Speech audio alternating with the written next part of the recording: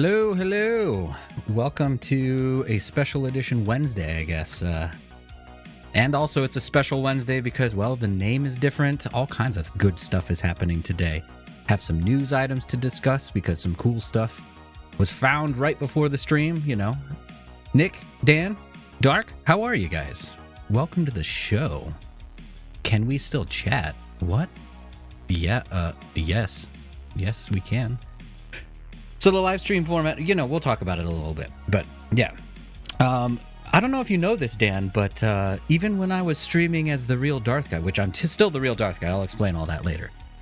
Even when I was doing the real Darth Guy, it was just chatting and it was kind of news-oriented and talking about miscellaneous things. So the overall feel of the show itself won't change. It'll still be chat-driven. It'll be a couple news things mixed in there because, you know, things that I like to talk about and things that happen during the day and all that stuff. So it's going to be fun. It's going to be a little bit of a different push just because I want YouTube to kind of take off a little bit more, you know?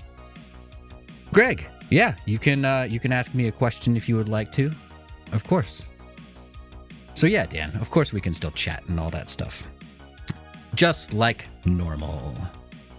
Pete, you're going to like this one. I got pizza for the stream. Wow, Nick, you went all out. You got pizza and everything.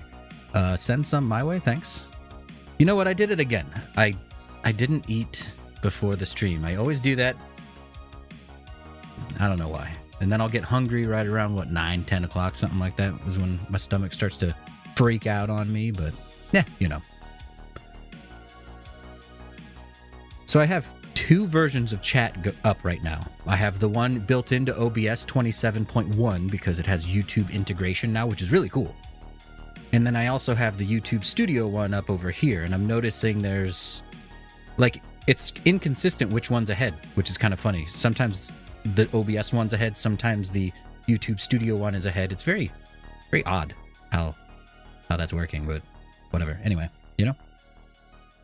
I decided to sign up for Adobe programs like a pro. Nice, Dan. They do get a little pricey after a while. I've been paying the monthly fee for months now. Probably years now, honestly. It's just, if you get the educational pricing, though, hopefully you did, then it's a little bit cheaper. So you can get basically permanent education pricing because I signed up for it way back when, and my mother-in-law is actually a teacher at a university around here. Well, I guess that's a professor, right? So she signed up for me, and then I got the educational pricing, and they've never really done anything. They did raise the price just recently, though. It used to be $20. Now it's $30. So that kind of sucks, but hey, it's worth it because the Adobe apps are pretty awesome. I've been using them for years, so I'm just really comfortable in there, so I stick with them, you know? It's a $5 pizza from Little Caesars. Not the greatest pizza ever, but I can't complain about the price. That's true, Nick. You know, Little Caesars when I was a kid was like the pizza to get. It was the pizza, like that's all we ever got. But they didn't have the hot and ready $5 pizza stuff. So it's like a different level. So if you go to Little Caesars and it's like just the little kiosk place with the hot and ready, those pizzas are okay and everything. But if you actually order pizza from them and have it made fresh, they do a little bit different.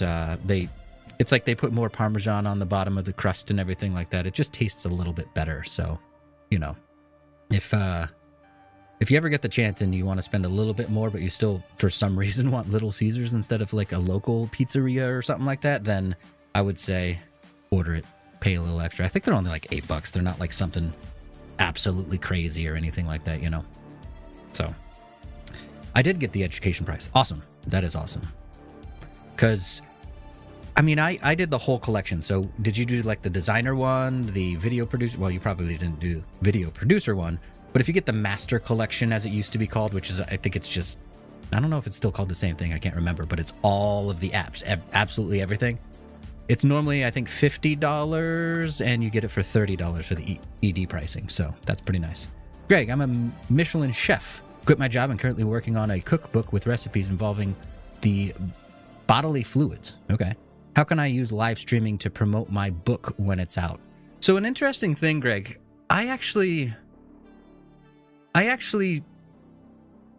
would consider doing like well, maybe not YouTube Shorts, but TikTok. So chef stuff really is successful on TikTok. I don't know if you're on TikTok very much, but there's a lot of just cooking channels on there. There's one specific one where he grills a lot, and I actually found him through Tim the Tatman, he's also a YouTube streamer if you don't know who he is. But TikTok might be a good format. Now, if you're going to do more long form stuff, then obviously YouTube and YouTube Shorts. So the hard part there is that you kind of have to get into like a little niche through social in a way. And I really do think that TikTok, if you're starting out like right at the beginning, I do think that it's the best place.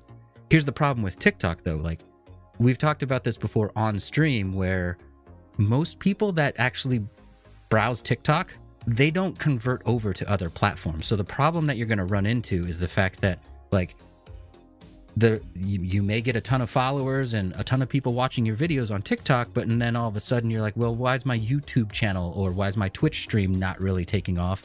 And it's just because the format of TikTok doesn't really yield itself to, oh, I'm going to go into this guy's profile, find the link, go to his YouTube channel, go to his Twitch stream, and, you know, subscribe over there. So it's kind of interesting, you know? But I do not want to give out my recipes since they are unique to me. Yeah, the unique thing there then is you could do a TikTok video, but you'd have to cut it a lot because obviously it's only 60 seconds worth of content on there. So I guess a cooking stream where you don't give the recipes, you would have to be the host a lot more. So you would just talk about what's going on with the item, I guess. And you wouldn't show the recipes. Like a lot of the food TikToks I see, obviously they show what they're actually putting in a dish, what they're mixing up together, stuff like that. So I think you would be more of the hosted, where you're not necessarily saying this is how you make X, Y, and Z. You would just be like, hey, check this out. Does that make sense? I would probably go TikTok though. I personally, I'm kind of with Dan here where he says he doesn't like TikTok. I don't enjoy TikTok a lot. There's two different sides of me. So there's the content creator side, which I do not like TikTok on the content creation side of me. And the reason that I don't like TikTok on the content creation side of me is because I feel like TikTok, for the most part, from what I see and get recommended on the For You page, is kind of low effort content creation, where it's like, okay, I'll point a camera at me and then do a dance, or I'll point a camera at me and just like have a song playing where it just happens to, like, I put a question above my head and then at the next beat of the song, I put the answer at the bottom. Or there's a lot of those people doing that little dance thing where they throw their hands up and the answer's above their head. That content creation side of me hates that stuff. Now, the viewer side of me is different. The viewer side of me gets addicted just like everyone else does to these dang TikTok channels and the For You page. And it's just a constant stream of ADD greatness, right?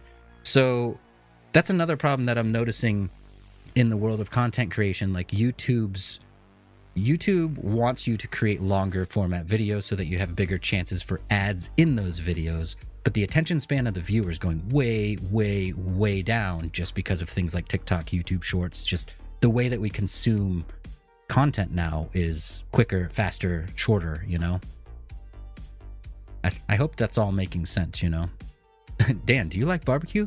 Do you also like barbecue, Darth? Yes, I do. Barbecue is one of those things where in Ohio, we have one specific place that I go to all the time. It's just up the road from here, which is great because, you know, every time I go and eat barbecue, I always overeat because I'm like, oh, I'll get the full rack of ribs and then I'll take half of it home for lunch tomorrow or dinner tomorrow or something like that, right? No, I always end up eating the whole thing and then coming home and I'm like, ugh, I just want to lay down. I'm so full. You know that feeling where you eat too much and like you can't move almost? It's like painful to move. You're like, I just want to lay down and do nothing, right? So, okay. I am also trying to figure out a way to do TikToks. Actually, I want to do 3 different things. I want to do TikTok, YouTube Shorts, and Instagram Reels all in like one shot. But I don't want to do them in the way where a lot of people are uploading them to TikTok and then they export it to YouTube and wherever. And it has like the TikTok stuff like just on the screen so you know it's a TikTok video. I don't want to do that. I want it to be separate, like, efforts here and there, and kind of do like A/B testing. Specifically, I want to be able to post like trackable links, so Bitly links inside the descriptions that bring people over to my YouTube channel. And I want to be able to actually see the conversion rate from each of the different sources in a real way, so that I can, I can report back to you guys on how shorts, reels, and TikToks. That's funny that TikToks just kind of they're just TikToks, right? How those either don't impact or don't convert or do. And I'm hoping that I would pleasantly be surprised by the fact that they actually do convert on one of the many platforms, but I'm not totally sure. We'll see. Because again, I don't feel like TikTok has that mindset of the people watching where they're like, oh, this person also does something else on the internet, whether it be follow, like you're trying to get people to your Instagram, or you're trying to get people to your YouTube or Twitch, wherever you're trying to pull them from TikTok from. I just don't think there's a culture of, oh yeah, let's also go follow this person elsewhere. It's just like, I'll follow them here, and that's about it, Nick, I don't know if you have this in Ohio, but here in California, we really like tri-tip, which is amazing. Not sure about other places, since I went to Texas once and there was no tri-tip anywhere. I've had tri-tip, yes, but I don't think it's like a mainstay here. Mostly here, it's like good old New York strip steaks. Obviously, fillets are in there if you want to pay extra for... I mean, it's good, but it's not the amount of money extra good that they charge for it. But it's that kind of stuff, and then ribs. Ribs are huge around here. I'm sure they do rib festivals and things like that in other places as well. But here, rib festivals are very, very, very popular, So, which I love, because then you get like a bunch of different barbecue sauces, and they're all homemade. I love that stuff. I love it. Yeah, I'm struggling, though, on TikTok. Nick, you have a pretty successful TikTok, right? I'm struggling right now with what I want to do in TikTok, honestly, The thing about TikTok for me is the way what's recommended on my For You page just doesn't feel like it's anything relevant to what I would be creating, And when I try to go into the actual search of TikTok and, like, let's say search for streaming or streaming tips or streaming advice or whatever, every single creator out there is doing the exact same. They're like rinsing and repeating absolutely all the same 5 tips that I wish I knew before I started streaming, or if you're doing this, you're doing it wrong. Like, just all these exactly the same pieces of content that we've seen 1,000 times. So I don't think it's valuable for me to just throw my hat into there and be like, hey, hopefully you guys care about my voice over their voice saying the same thing. It's just not my style, Oh, Greg, your feedback will mean a lot to me. I'm dying for feedback. No one around me makes videos, so I'd love to hear your thoughts. Well, Greg, when you do get everything all set up, or if you have things set up right now, I don't know if you check out on my channel, I do channel reviews, and it doesn't have to just be YouTube or Twitch or anything like that. So if you're looking for just profile and channel reviews and things like that, go ahead and message me on any social platform, Twitter, here, YouTube, comment, whatever. And then, yeah, I can put you on the queue to do one of my channel reviews. If you want to see, my most recent one was a Facebook gaming creator, Tina X Gaming, and you can kind of see the format of what I do. And sometimes I'll do them live, sometimes I'll do them pre-recorded. It kind of depends on our interaction. If you say, hey, I would rather you do it live so I can ask you questions while you're reviewing my channel, then we can do it that way. So just message me and we can set it up. No problem at all, Greg. Nick, I've made one TikTok that has gone viral. 150,000 views and 22,000 likes. That's pretty good, though. I mean, my most successful YouTube video right now is at like 36,000 views or something like that, which is a way old video, like way back when I first started doing actual content other than like just recording games and things. And it was putting new graphics on a Street Fighter fight stick. And it was, I pre-ordered the stick, got it in real early, got all the graphics in. So it was like one of the first tutorials on that. So I hit it the right time for that content, and it worked out pretty well, you know. Carbon fiber. Ooh, carbon fiber llama. I love that name. Okay, that's funny. the micro content on TikTok really doesn't seem worth the investment I'd want to put in. See, that's another thing. I completely 100% agree with you there, because I'm not the kind of person that points a camera at my face and like, that's just all I do. So like, it's a 60-second clip, no cuts, no editing, no thought from it. It's just there. I don't really feel like that's the content that I want to put out either. I want to edit something. I want to plan something. I want to make it have more substance to it, you know? So that's where I'm struggling as well. Emmanuel, in my opinion, people want to just watch TikTok shorts have a completely different expectation from those who rather watch longer videos. In longer videos, you can get away with more details and education. Exactly. Yes. I do think that there's not really a cross-pollination of those two people, you know? If I think of me as a viewer, I go to YouTube. I'm either going to watch a live stream like Doc or Tim. Those are my typical guilty pleasures during the day when I'm kind of working, not really 100% paying attention to the video. It's almost like the old days when you'd pick something on the guide and like HBO had a bunch of a movie marathon for Rocky. And you're like, okay, I'll just put that on and I won't even pay attention to it while I work or whatever, right? That's kind of live streams for me. When I go to YouTube for a specific subject, I'm wanting more from it. I want something longer, something that actually teaches me something. Maybe even it's something that, you know, I pause and follow along with it, like an After Effects tutorial or a video editing tip or whatever. But when I'm watching like Reels, Shorts, or TikToks, it's just, I'm just sitting there bored on the couch, not paying attention to TV, just going, yep, mindlessly scrolling through, not even really paying attention, just filling time. That's it. So I'd agree with you there, Emmanuel. 100%. Llama, plus the engagement on TikTok seems poor quality on live and easy to just skip past. Yes. So the swipe aspect of TikTok is interesting. So the fact that all they have to do is just and you're gone, live streams just, I don't feel like they would work very well for TikTok, even though they have the ability to do that. But like, if you don't grab their attention in the first 3 seconds, they're gone, right?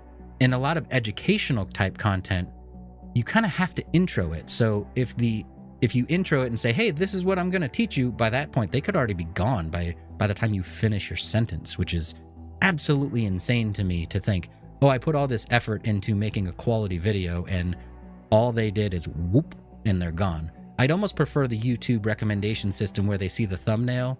The thumbnail has to get their attention in the title enough for them to click in. And it's almost like they've made a bigger commitment into the content, you know? It's almost like, well, I actively started this video, so it feels more like something I'm going to sit through and at least see the intro. If they grab me, continue on to the rest of it, you know? That's kind of where I sit on that one, I guess. Llama, I feel like a channel review for my sim racing channel would make me cry because all my content is rushed to be educational for a league. I don't know about that. So just because it's rushed content doesn't necessarily make it any worse. And also there's certain vibes that you get from certain kind of content. So like when I do channel reviews for live streamers, I skim through the content and look for things like, okay, in the beginning, of course, you're going to be in high energy and you're going to be interacting with chat, saying hi to people, doing the typical streamer thing, right? Let's say an hour in. Are you still interacting? Did you start playing a game? Are you interacting while you're playing the game to keep people interested? Check that. Check 2 hours in, depending on, of course, the length of the stream, and see if they're still high energy or if they're really fading and maybe they should shorten their streams. And then the outro and telling people, promoting your next thing, right? So for your content, it might just be, you know, I understand what you're trying to get across and the review would kind of reflect that.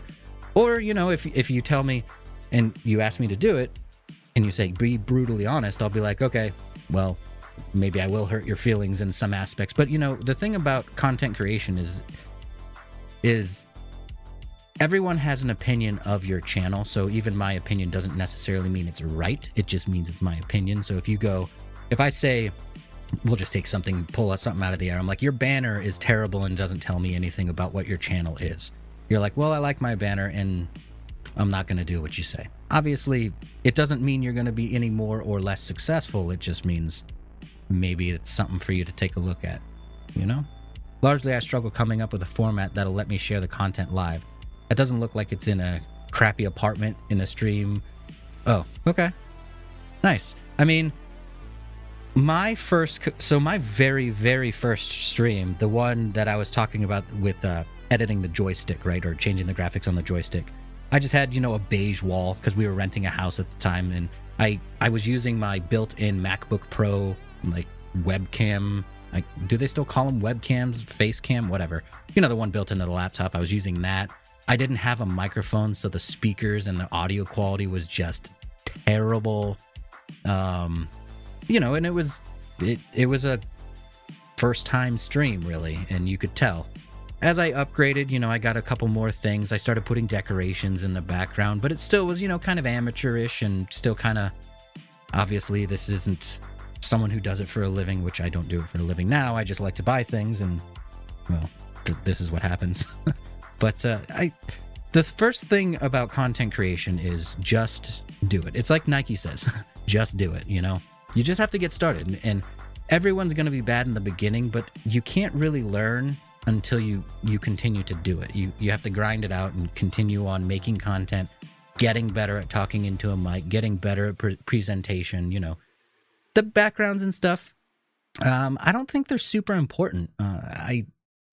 You even see some of the bigger streamers, like obviously the guys who do it for a living and make millions, like Tim the Tatman and Nick Merckx and Dr. Disrespect and stuff. They've got the whole setups and everything looks pretty good. But there's some bigger streamers out there that are like, okay, I have a little LED light in the background and that's really it.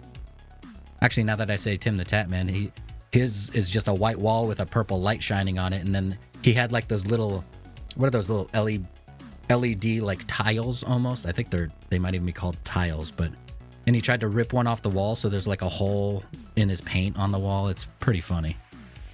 So I don't think your background matters as much, as long as it's not like a pigsty. Like, you don't want it to be like unmade bed, trash everywhere kind of stuff. As long as you try to clean it up and make it presentable, I think everyone's fine with that, Emmanuel, if your TikTok/short isn't something super special in a few seconds, chances are people skip. Yeah. I mean, there's an interesting thing. So content creation's barrier to entry is unbelievably low at this point, right? YouTube, TikTok, Instagram, they all give you tools just on your phone where you can create pretty nice videos now. And obviously the cameras are fabulous. It's not like you have to go out and buy a DSLR or anything like that to get quality video anymore. But I think the big difference with content creation, what makes one piece of content shine over another piece of content, is the effort. And you're right where you say too many people are more creative than you. Yes, but there's also a little bit to be said about people can tell that you are passionate about your content, and that is reflected in your presentation. Or at least I like to think so, because there's a million, like you say, there's a million people out there trying to be creative, trying to do something on TikTok or YouTube or Instagram or wherever, right? So you have to somehow make yourself shine differently. And I don't know, sometimes it's also luck of the draw. I guess if someone just happens to scroll by your content, let's just pick TikTok since we're talking about TikTok quite a bit.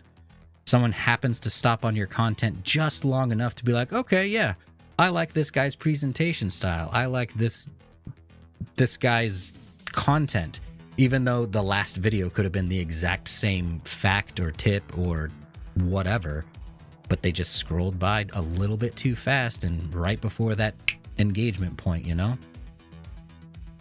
Llama, could TikTok be a place where you share casual thoughts content in your more edited, curated content on other platforms? Yes, and I've actually thought about the same thing. So I've thought about a couple different ways to do shorts, TikToks, and Reels.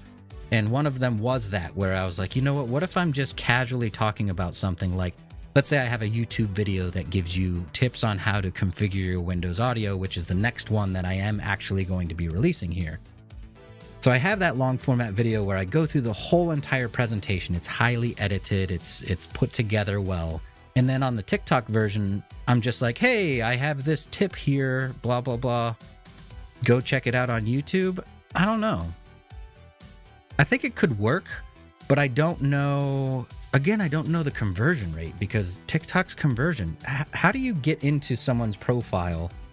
So how do you actually get to, like, let's just say if you check out a streamer, so let's just whatever's on my For You page.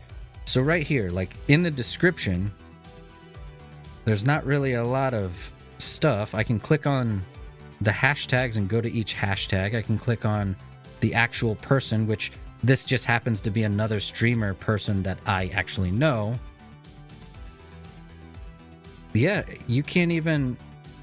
So like in the bio, they're not even clickable links. So I would actually have to, in addition to seeing this content, clicking on the content and wanting to go follow this person, I would have to either remember or have another computer or something like that to pull him up, type in or search for that username on the platform that I'm trying to find him on. So like he listed he said streams on Twitch and then showed the username. I would have to, because I can't copy and paste from the profile, I'd have to actually go type it somewhere. And if I type it wrong or if it's difficult to type, because, you know, usernames, whatever. Man. So the conversion is really difficult there because that's a lot to ask someone who just found you through their For You page and they're like, yeah, I'm interested in this content. At a certain point, there's too many steps and they're like, I'm not going to go do all of this stuff to go over there. That's why I do like YouTube Shorts a little bit more. Having it where my on-demand content's on YouTube, my streams are on YouTube, because if you're doing YouTube Shorts, then boom, they subscribe to your channel. So it's your shorts, your VODs, and your streams are all in the one spot. Whereas if you're separating your content on different platforms, now they have to do something else in order for them to convert over, you know? It sounds like too much work to convert, too many clicks. Exactly, Llama. Like, TikTok and Instagram and everyone who does not allow links, they do it on purpose because the ultimate goal for all of the platforms is to keep you on platform, right? So if, let's again use TikTok. If TikTok was to give you the ability to put a link in a description that all you do is click on it and boom, the Twitch app is open and you're watching me, right?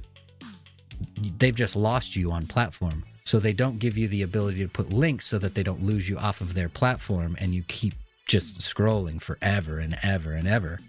So it's smart as a platform, but it's really detrimental to us creators who are like, okay, because the biggest advice that you'll see out there on our Twitch or really anywhere, Harris Heller, one of the more, I like Harris Heller for his advice on streaming and things. And one of his biggest pieces of advice is, if you want to grow your live stream, you have to grow an audience on another platform. He's talking specifically about Twitch live streaming. You have to grow your audience on another platform and convert them over to Twitch. Now, he's talking about doing YouTube videos and converting from YouTube to Twitch, and he's also talking about TikTok to Twitch. The problem there, again, you run into the problem where you're like, how are we going to get these people to actually click on all this stuff and go over to the other side? That's why I really put a lot of my eggs in the YouTube basket. That sounds really weird, but you get what I'm saying. I really think since YouTube has the shorts, it has the on-demand content, the culture of searching, and it has streaming, I think keeping everything in one single spot is the winner. I really do. And I think that when I do start posting shorts, TikToks, and Reels, I think it's going to be a dead giveaway that YouTube shorts are the best way to promote a YouTube channel. It's just natural. We're also getting the community tab here in a little bit. So hopefully I'll hit the 500 subscribers by that point. But October 12th, we're actually getting the community tab. So in addition to our shorts and our VODs and our streams being SEO friendly, you can now post things almost like tweets in a way. It's just posts, you know, whatever, onto your YouTube channel to also improve your SEO. So everything related to the YouTube search algorithm and all of these things that YouTube gives you to funnel people in, I think is the real winner. I really do.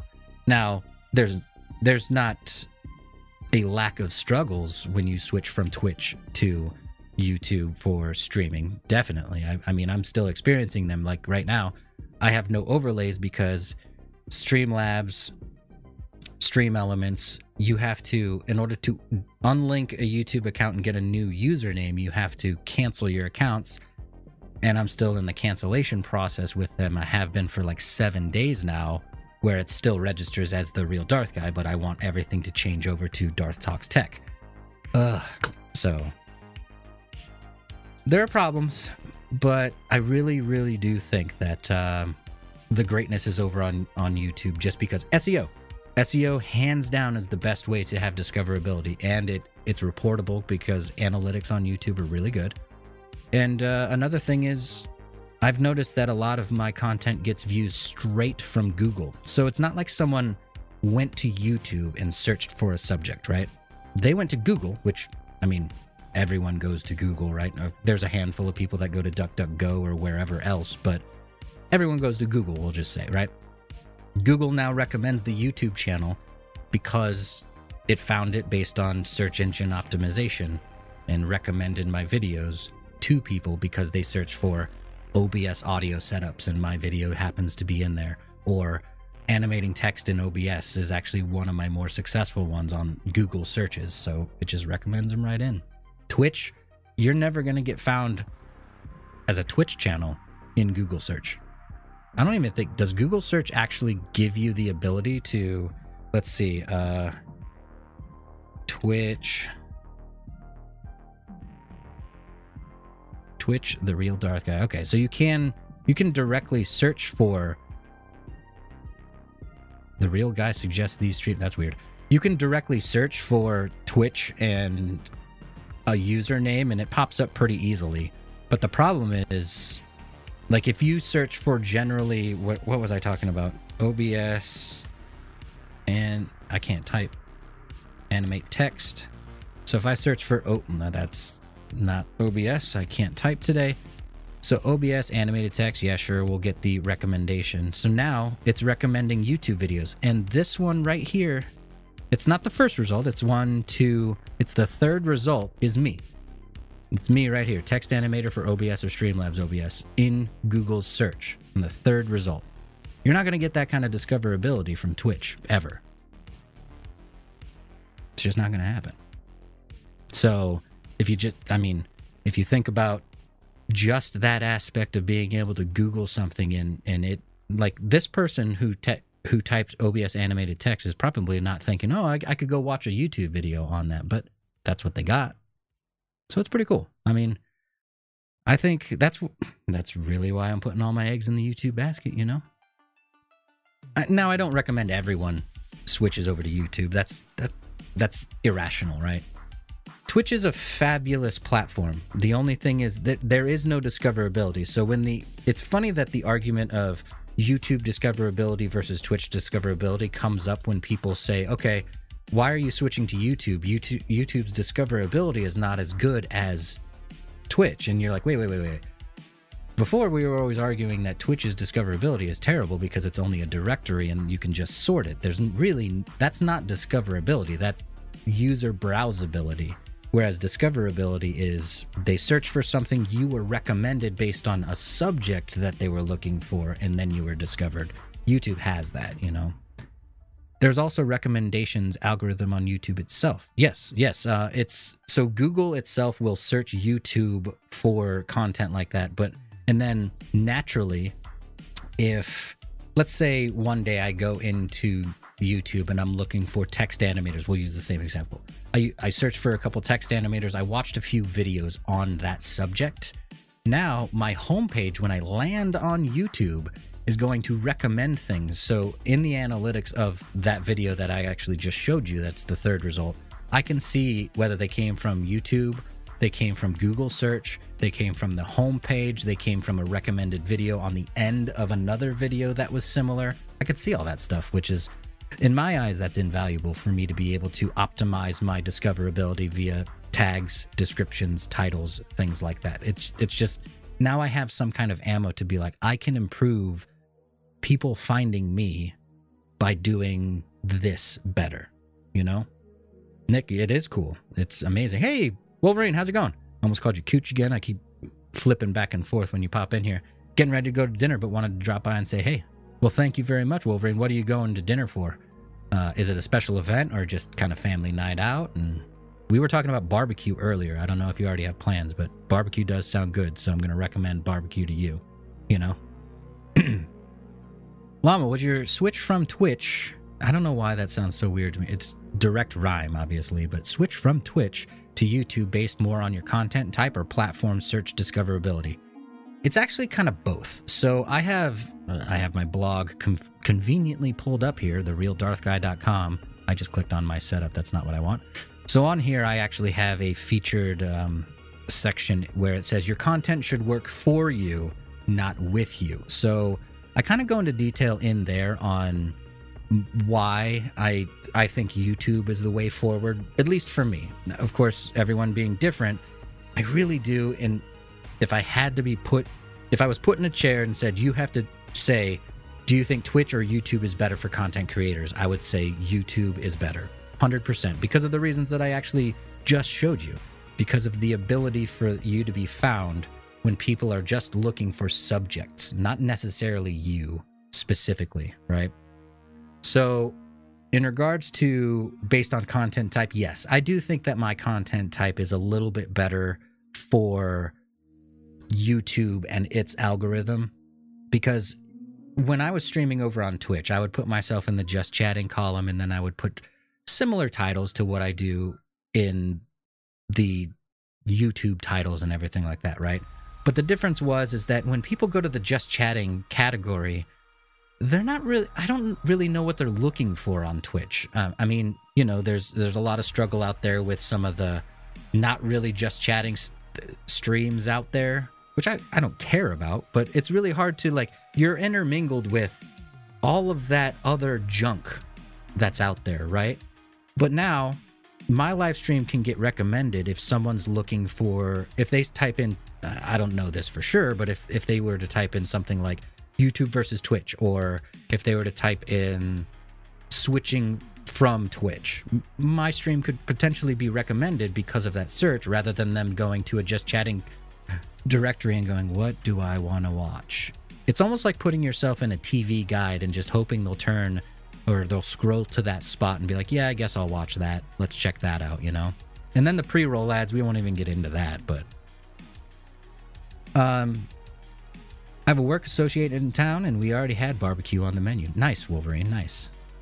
So Llama, going back to your search discoverability, that's another thing that was a huge impact on my decision, because I really do believe that it gives you the power to tell YouTube how you want to be discovered and viewed.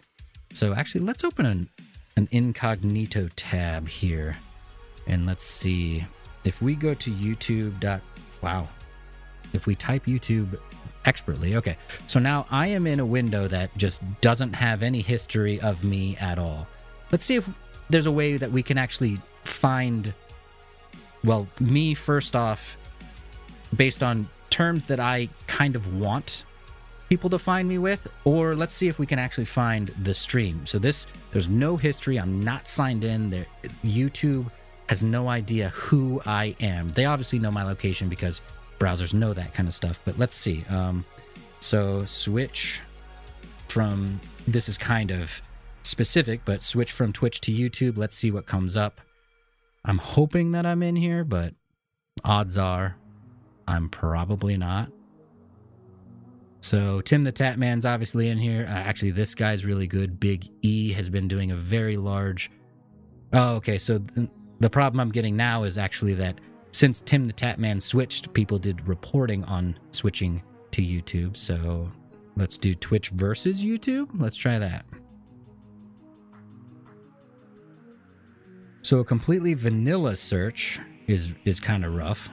Oh, look at this. Oh, vidIQ. That's obvious. Ashney, she's a very good creator as well. She does the Stream Academy, Alpha Gaming. These guys have been on the platform for a very long time, kind of being the top recommendations for a long time. So like 143,000 views, 199,000, etc. So I don't like, the one thing I don't like is I don't like this people also watched, because like right here, I just typed Twitch versus YouTube, but I got the new Nintendo Switch OLED. Of course, it doesn't know who I am. So let's see. How can, actually, let's type that old OBS animated text. So that's one of the top searches here. OBS animated text. There I am. So right here, I'm actually 1, 2, 3, 4, 5. So in Google search, I'm ranked number 3 for this search text. And in YouTube search itself, I'm ranked number 6. That's not terrible. You know, now it's going to be a battle of the thumbnails, really. So you have this one, which that one is obviously doing it in Premiere, which is a little bit more. How to use all the OBS text tools. Okay. This is animated text in there. Mine is free custom text animator. Hopefully it calls attention to itself. I'm not really sure. So there are ways to get better and better in your actual search results. So we did find me. Obviously, it's a little bit specific, but you know, I am targeting those keywords, so it makes sense. Twitch versus YouTube. It's unfortunate that I didn't come up there, but it is what it is, because there are creators that have been doing that kind of information for a very long time, longer than I have. And also, YouTube looks at video satisfaction a little bit when it also returns some results. So 199,000 people being super satisfied with the video is obviously going to bump that a little higher than mine, right? Emmanuel, I had streams on my YouTube homepage with less than 15 viewers. You don't get that on Twitch, as far as I know. That is 100% correct. The only way you get that, so Twitch's way that they have changed their directory, they're getting a little bit better. So in some categories, so like for instance in Escape from Tarkov, if I go to the category generally, Escape from Tarkov will have a recommended for you like drop down. I don't really know how the algorithm works at all, but it recommends a different myriad of streamers than just being top down. Now, some categories don't have that option. Some just say highest to lowest views, lowest to highest views. So an interesting fact there, if you think about it. So if someone's browsing from top down, where it's most views to least views, and you're a 10 viewer kind of streamer, you're going to be almost at the bottom, just naturally. So it's going to be really hard for someone to stream, I don't know, we'll just make a guess, 100 times before they reach you, right? Okay, bummer. If they invert that search and go low to high, now they're seeing all the zeros, the ones, the twos, the threes, the fours, which is actually the vast majority of all streams out there. So you with your 10 viewers, if you are lucky enough to have the 10 viewers, now you're 17 scrolls down because it's got to pass all the 0, 1, 2, 3, 4, 5, 6, 7, 8, and 9s before it gets to you. That's rough. And then another thing that kind of stinks is Twitch it just shows a recent frame. So when the person hits the page, it shows like a recent frame of whatever's going on that stream. That may not be a very exciting thing. It could be a transition. It could be whatever happens, right? On YouTube, when you start your stream, you actually get to set a thumbnail. So you can improve what the viewer sees when you're recommended to them as well. So that's kind of cool. Another thing that I just learned, it was actually the first YouTube stream, which was 2 weeks ago, I want to say. Yeah, it was 2 streams ago. I had a person pop in and he said, oh, I saw you on the end of another video and you were recommended to me on that video, so I figured why not try it. So not only is it recommending you people streams on your homepage, it's also tacking you on to the end of actual on-demand videos as well now. And that's fabulous. So someone is actively watching that content at that moment, and then your live stream can get recommended to them as something to watch. I think that's pretty huge, because let's say I'm at the moment, we'll just again use the same example because it's easy. I'm looking for videos of how to animate OBS text, right? Cool. I watch one, I watch it all the way through. It's not really what I'm looking for. I see the recommended videos. I'm recommended a live stream that happens to be talking about the same thing because they put it in their title or description or wherever, and the SEO worked. It recommends the live stream, and I'm like, oh, you know what? I can actually, I'll watch this person. If they don't answer my specific question, you can type in chat and then ask them that question. So it's going to create a different version of live streaming and advice and help and things. Like, it's going to be live help almost, if the live stream is covering that subject, right? I think that's really cool. And hopefully what YouTube is doing with their big acquisitions. So they already had Doc, obviously. Tim the Tatman moved over. Dr. Lupo moved over. Obviously, they were thrown a bag of money to do so. But the more and more people get used to watching live streams on YouTube, the more and more that becomes the norm. So for a long time, YouTube just wasn't where you went to watch a live stream very often, right? As people start to get used to it, because these huge creators are bringing crowds of hundreds of thousands of people per day watching streams on YouTube, now it's the normal thing to do. Now YouTube not only is normally doing live streams, so people's mind share is, well, I can either go to Twitch or I can go to YouTube. Either one, rather than always going to Twitch. Now you're getting the mind shares there, the recommendation system there, the search engine optimization systems there. You're just piling on all these things that are just better as a YouTube creator, and as a YouTube viewer. Let's be honest. Like, if I'm sitting in some shorts and I watch a short and I'm like, oh, this guy's pretty funny or gives good advice or whatever, and I'm like, oh, he's live right now, let's check that out. All of a sudden, I went from watching a short to subscribing to the channel to watching the live stream all in like a couple of taps. You didn't have to change apps. You didn't have to change and search for anything. You were just guided through, and then all of a sudden you're watching the guy live. That's amazing, Nick Merckx would be insane. I agree. I think if Nick Merckx is moving over and that actually happens, I think YouTube's got some big plans. I think we talked about it. I can't remember if it was the first or second stream, but we were talking about what if Nick Merckx did like some YouTube event or some Google event where he's like, I'm moving over to YouTube for live streaming exclusively. And by the way, here's a YouTube engineer. You now get gifted memberships. Like, that would be amazing. That would be amazing. Now, I'm not monetized, so I don't have memberships or anything like that. But it still would be a great thing for YouTube in general. Because all they're doing is they're just ticking down the boxes. So all the objections that people have to YouTube as a streaming platform, they're just one by one, just eliminating each one. They're not doing them all at once because, that would be bad overall because something would fall through the cracks. But they're just ticking them off and getting rid of the problems that people are saying that YouTube has behind Twitch, Dark, like the guy in my stream that was hating on my change to YouTube. You're always going to have the people that are uncomfortable with a new platform. And the thing about YouTube versus Twitch, which really, really weirds me out, is when a viewer has such a dedication to Twitch. By the way, they're owned by Amazon and they're just as evil as the Googles and all that stuff. But like, why do you have such a dedication to a platform? Shouldn't you have a dedication to the entertainment value that you're getting rather than, oh, I like the extra emotes, which now we have Better TTV, which is funny. It's called Better TTV still on YouTube, but we have all those emotes as well. You can use all that stuff over here. Theater mode. There's an extension called 7C something.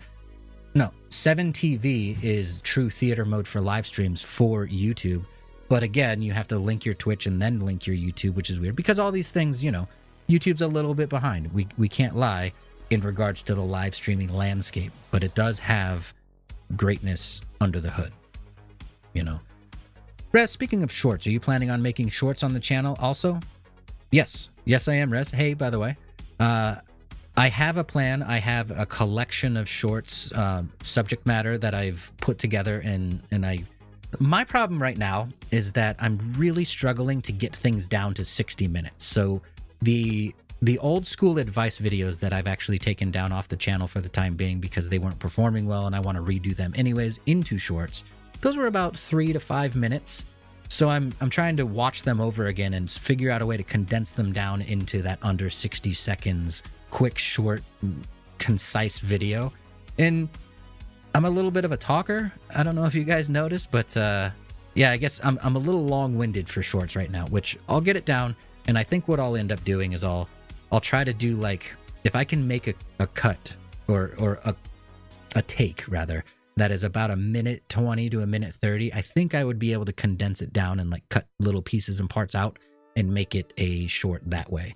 So I'm still struggling a little bit with the length of time, just because I'm used to more long form content, but I am planning on making some. And what I really want to do, Rez, I don't know if you were here in the beginning, is I want to make that short and format it for each of the platforms. So format it for YouTube Shorts, format it for Instagram Reels, and format it for TikToks, videos, whatever. I want to individually upload all three of them and then figure out the return rate on each. I guarantee YouTube's going to be the best for bringing people to the YouTube channel because they're already there.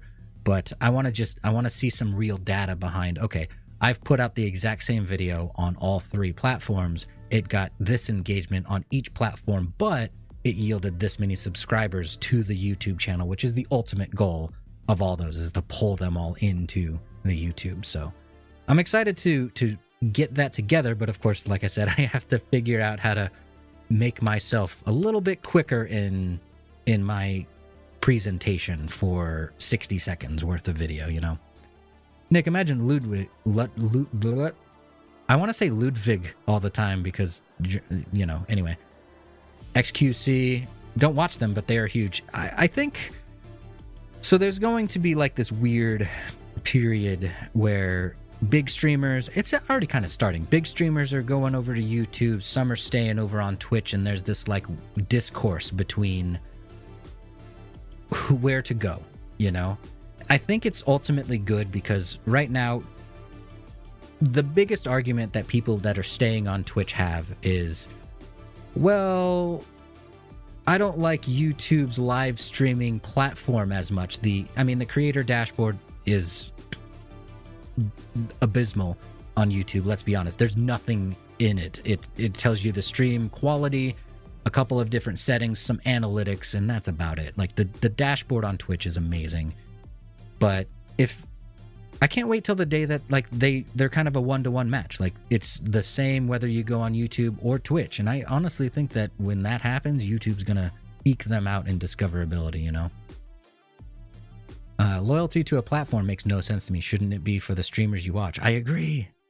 I hope that's the case, you know. When I announced my move, there was a handful of people that didn't really understand why. But the thing is that a lot of the viewer side of it, any viewer that's not a content creator at all or has never tried to make a YouTube channel or content in general, I think the misunderstanding there is that they don't know the behind the scenes work that's put in. They don't know the struggle that you go through when you're offline and you're like, I don't know how to get people over to my Twitch account because when I'm not live, it's not working. So they don't know any of that stuff, you know? And when I say your Twitch channel doesn't work for you, it only works with you, that's because once you click the end stream button, Twitch is not doing anything for you at all. Maybe someone will follow when you're offline, but that's because some other content that you put out somewhere else or brought them in through a tweet or whatever, right? Your YouTube content works for you constantly. Anytime anyone's ever searching, they could find your channel and find your recommends and find your live stream reruns if you title it and put the description together correctly. So it works for you, as I say, not with you. If that all made sense. I think I garbled up some of the words, but the idea is there. Manuel, XQC won't leave Twitch. His audience needs the chat experience over there, and he said he signed a custom contract with Twitch several years ago. Okay, that makes sense. We'll see what happens, though, you know, because what if the chat experience over on YouTube is, I'm not saying exactly the same, but is comparable when his contract runs out and Twitch goes, we're not renewing your contract. Or YouTube goes to him and says, we're going to give you X, Y, and Z. and Twitch comes in with only X and Y, I wonder what his loyalty will be if the experience can be tailored the same way.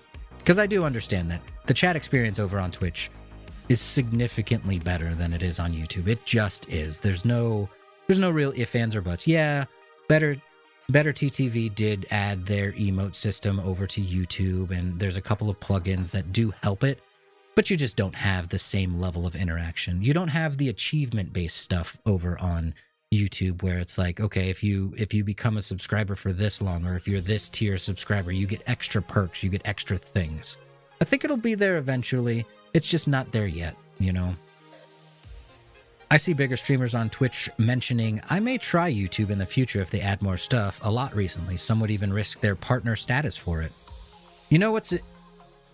I think it's a valid thing because, again, Twitch just doesn't work.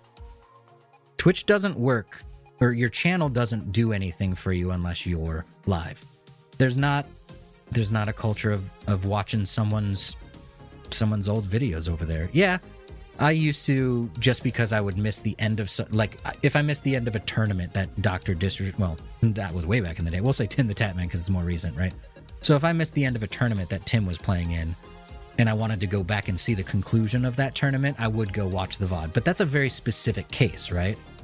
And here's another thing. Like, when I went to watch the old VODs on YouTube, or, dang it, on Twitch, I would have to go seek out and find the point where I stopped watching and start watching it again. On YouTube, like if you were to stop watching right now, and then you were to come back tomorrow and my video on demand was posted of this stream, the moment you click on it, it just starts playing from where you left off.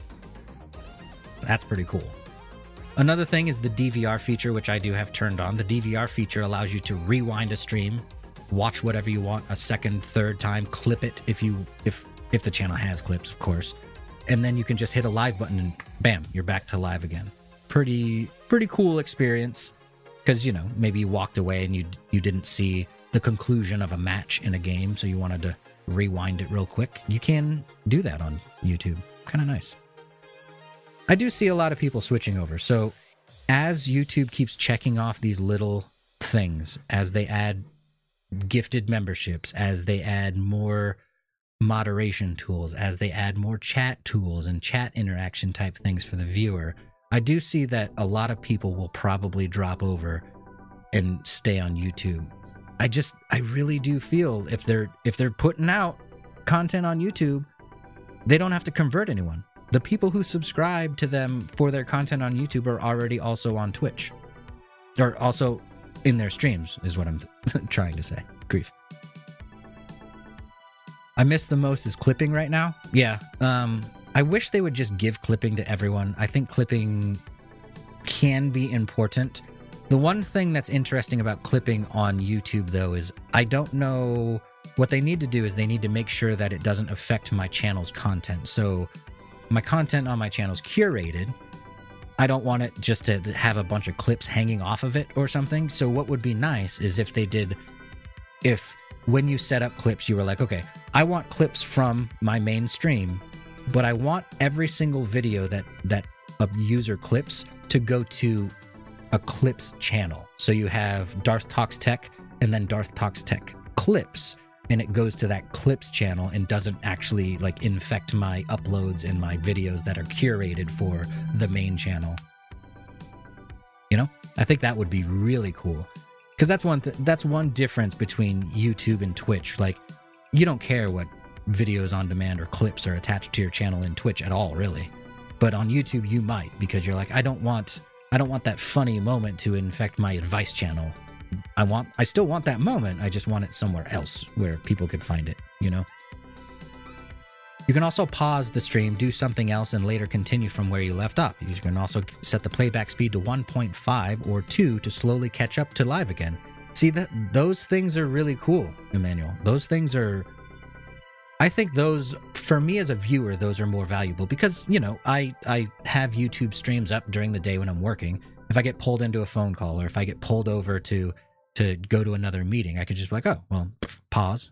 And then it really doesn't matter to me in that context to interact live because, well, I'm not interacting live anyways. I'm It's literally just like background stuff where I can look over every once in a while and check out what's going on and listen for key things. You know, if I'm watching Tim the Tatman and he's playing Warzone and all of a sudden they start freaking out, I'm like, oh, what's going on? You don't have to pay attention to the mundane driving around Verdansk parts, you know? So I think, so I did start up and try the YouTube integration into the new version of OBS. OBS, I want to say it's 27.1. And I like it, but the chat is consistently more delayed than the YouTube Studio chat, so I'm going to get rid of that chat. I do like the management features that they added to it, though, so it is getting better. And here's an interesting thing that actually I just thought of.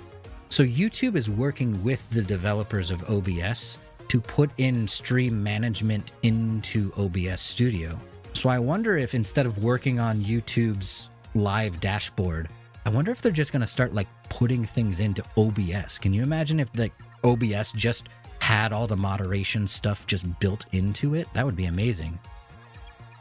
I really want them to allow me to do alerts straight in OBS to where I have a text thing and I have a video layer, and when someone subscribes, it just pops that up. That would be amazing.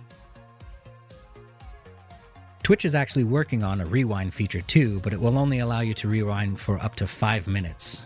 Not the same, really. Yeah, I mean, 5 minutes is good. 5 minutes is way better. I mean, I don't want to discount the fact that Twitch is going to allow that. It's really weird, though, that they can only go back 5 minutes, but your VOD is continually recording. So, like, why? Amazon Web Services, AWS, like, they have the same server power.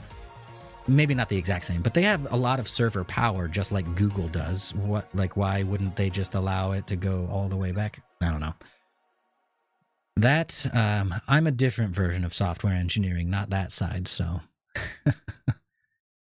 YouTube is currently working with OBS, which is a neat partnership. I think that is an amazing partnership. Like, so for the first time today, I got to actually start my stream and everything just from OBS itself and not worry about the YouTube Studio side of things.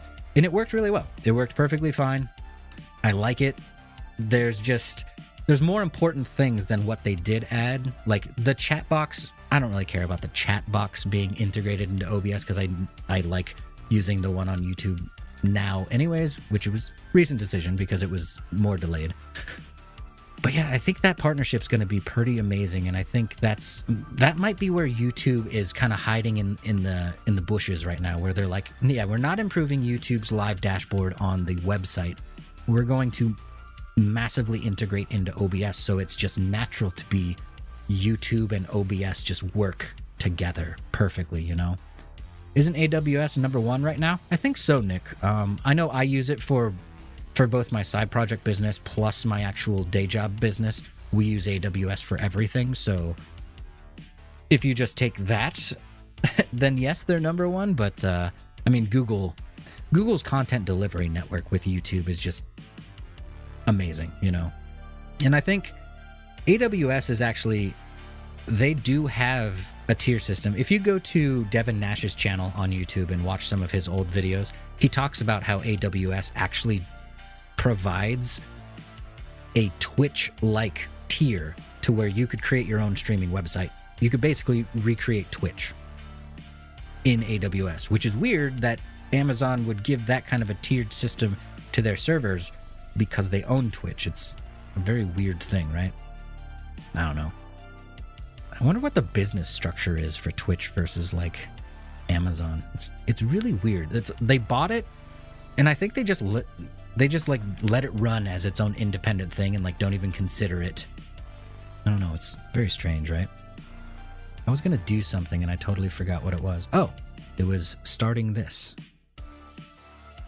I forgot to start up the chat bot that might not run today just because I'm in, like I said earlier, I'm in that like the middle of changing my name on Streamlabs and Stream Elements, so I'm in a limbo mode where I don't have any notifications on my stream, which is really irritating, but it's a necessity, so I'll struggle through all the stuff so I can tell you what to preemptively start doing if you decide that you wanted to switch over to YouTube from Twitch, you know?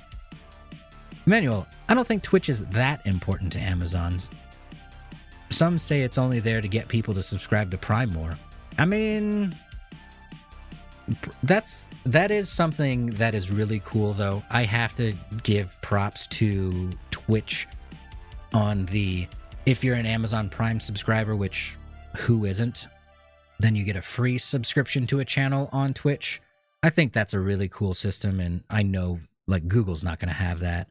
Although, if you have YouTube Premium, they could give you one subscription, and that would give you ad-free viewing everywhere on YouTube, plus maybe a subscription. That would be kind of neat. I mean, it could entice some more people. They need to drop the price of YouTube Premium. Just facts. They have to. $15 is too expensive, or $12 or whatever it is.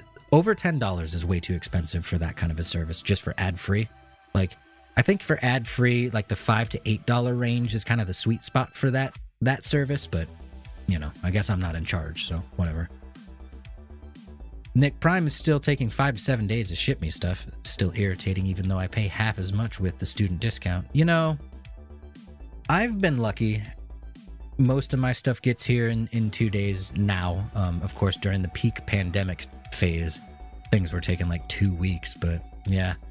It just sucks because, you know, you really pay for Amazon Prime for the shipping, right? And then you're not getting the shipping. Now, I am lucky where I actually use Amazon Prime for their Prime Video because I like the show Grand Tour and also Jack Ryan.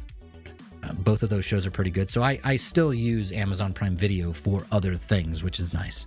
And then there's the Prime Gaming stuff is okay. I don't know if you guys have ever redeemed some of the like cosmetics and stuff. Yeah, it's stupid cosmetics and whatever, right? Not super important, but it's, I mean, free stuff is free stuff. It's still cool to get, you know. Rez, creators get paid more from YouTube Premium viewers than viewers who watch ads, but yep, they actually do. So the interesting, I guess that's where it comes in a little bit, right, Rez? They have to keep the price high so that when they're paying out all these creators and things, people get more money. The share of monetization is a lot better on YouTube. So on YouTube, you actually get a 70-30 split in general, not only if you're a partner. That's nice. Yeah, the fact that ads revenue is actually better. So a lot of creators on YouTube make more money through their ad revenue than they do through their like memberships, because memberships are only really for streaming people. Of course, you can still have memberships, but for the most part, I don't know what the culture is behind actually like subbing to someone for only their on-demand content. I wonder how that, I gotta research that a little bit more, you know. Nick, if YouTube made premium $3 a month, I would subscribe instantly, especially with ad blockers. $10 is way too much. I think, yeah, $5 to $8 is right in my sweet spot where I would accept it on a monthly basis. I think that would work. And I think that only works because things like Hulu ad-free, which isn't even truly ad-free, is, I think, $8 a month or whatever. So I think that's a good sweet spot for me personally. I mean, $3, of course, I would jump on that too. But I think a max of about $8 would be where I would kind of settle, right? Rez, that makes sense why it's actually expensive now. Now that you say that. Emmanuel, YouTube already tested a free membership with premium last year in a few countries, and Valkyrie said on stream that they are working on some sort of Prime. Really? Okay. I'm gonna have to keep up with that for sure. I of course, from the Darth Talks Tech Twitter, I followed all of the YouTube channels that I felt were pertinent. So hopefully we'll get some news here. But I think we're gonna start to see it just every couple months, just a little trickle of new things from YouTube. Just they drop something, they drop another thing, bam, they drop another thing. Eventually we'll be like, wait, the difference between YouTube streaming or chat experience and Twitch chat experience is pretty minuscule now. It's going to be, there are features on YouTube versus there are different features on Twitch. Which one do you like better? And of course, it's also going to be based on the content creators going, well, I'm going to stream over here or I'm going to stream over there. Yeah. Reveal, what's up? Yeah, that you having, like, if you set your default account, like I always default to the Real Darth Guy account, so I don't know how I managed to set that to be my default like sign-in thing, but there's a way to do it. Reveal. So YouTube is working on a Prime alt then. That's nice. So I wonder what it would be. Because here's another thing. They have YouTube TV, which is streaming TV, of course, because everyone has streaming TV. And their package isn't terrible. So I have DirecTV Stream, which used to be called AT&T TV Now, which before that was called DirecTV Now. But whatever. They keep changing back and forth. Don't know why. But I have that, and it's like $75 a month, and it gives me the guide and a bunch of extra channels and a bunch of extra on-demand, and you know how these things work, right? YouTube TV has a similar thing, and it would be really interesting if YouTube TV also included YouTube Prime. I think that would make me switch over pretty quickly, but I'm wondering what they actually come out with, Rez, Emmanuel. I think that'll be cool. They need another tier of some sort, like, because I think people are already settled in the fact that YouTube Premium is just too much, right? I mean, it just, the 12 or 15 or wherever it sits in your country, that amount of money just feels like too much when you consider, you're like, so what does it do? Oh, it gives you YouTube Music, which I don't care about in the slightest. I don't listen to music on YouTube. And it gives you ad-free viewing of all content. And I'm like, that's valuable, but it's not $15 valuable to me. Not at all. I've said it way too many times now, I guess. You guys probably get that point already, right? Emmanuel, is there a clip on her saying that on a stream or something? I would be actually very interested in seeing that as well. Can I get permission to add a link? I don't think I limit links, actually. Give it a shot and send it. If it doesn't work, then I'll research it or reveal. Can we send links? I don't know if you know where that's found. It'll take me a minute to find it if it's limiting those, but I don't believe that I have unlimited, so go ahead and rock it out. Nick, YouTube Music might actually be cool. I like a lot of slowed and remixed versions of songs not available on Spotify. See, I listen to Apple Music just because my family's had Apple products for so long, and also the family membership of it, where it's just every single person in my family has all of the Apple products done.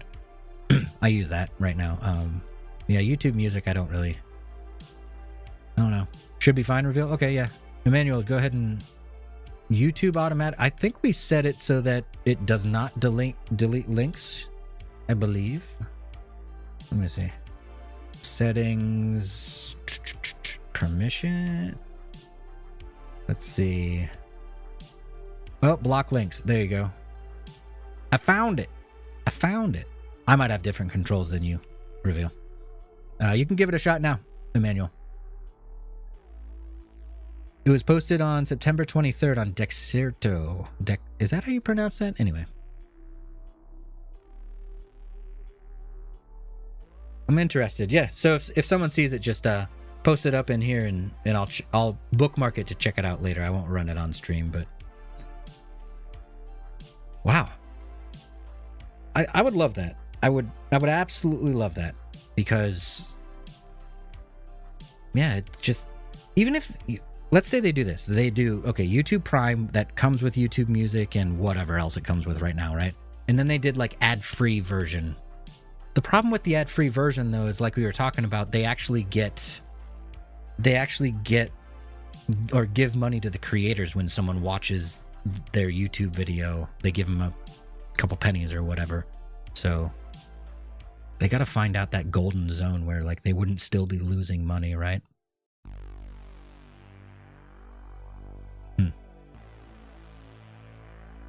I don't know. Did you guys see the news about Twitch and their securing chat stuff quite yet? It actually timed you out. Oh, really? With the link? I just changed it so that links should be accessible. Yeah, it says right here in community, there's a block links checkbox, and I unchecked that box. So URLs sent in live chat are already blocked. If you select this option, new comments with hashtags URLs will be held for review. This setting does not apply to you, moderators, or approved users. Reveal, you shouldn't have blocked links, but I guess, so this does say right here, URLs in live chat are already blocked. So I do not know how to, well, let's see. Is there, yeah. I will figure that out for next time. Sorry, Emmanuel. I don't know how to allow links in YouTube chat quite yet. Sorry about that. That's funny, it timed you out, Reveal. How long did it time you out for? Next time I stream, I'll figure out how to allow links. Sorry about that, Emmanuel. Yeah, the mod controls on this platform are non-existent. Or they exist in some way. Oh, there you go. So, is that a Twitch? Let's see. What did she say? Valkyrie Twitch Prime.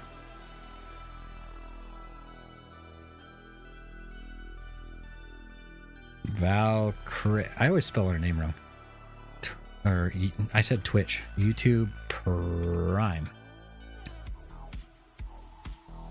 Okay, so I found it. Yeah. Streaming superstar Valkyrie, yeah, her full name, has teased that YouTube is working on its own version of Twitch Prime as well as gifted subs.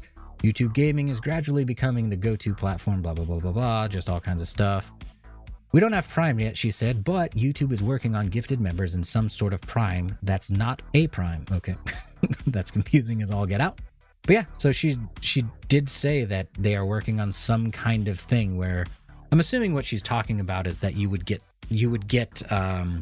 like one free sub or maybe ad free, things like that. I wonder what that's going to be. Interesting. If you guys don't follow him, I think it's Fwiz, Fwiz on Twitter, FWIZ.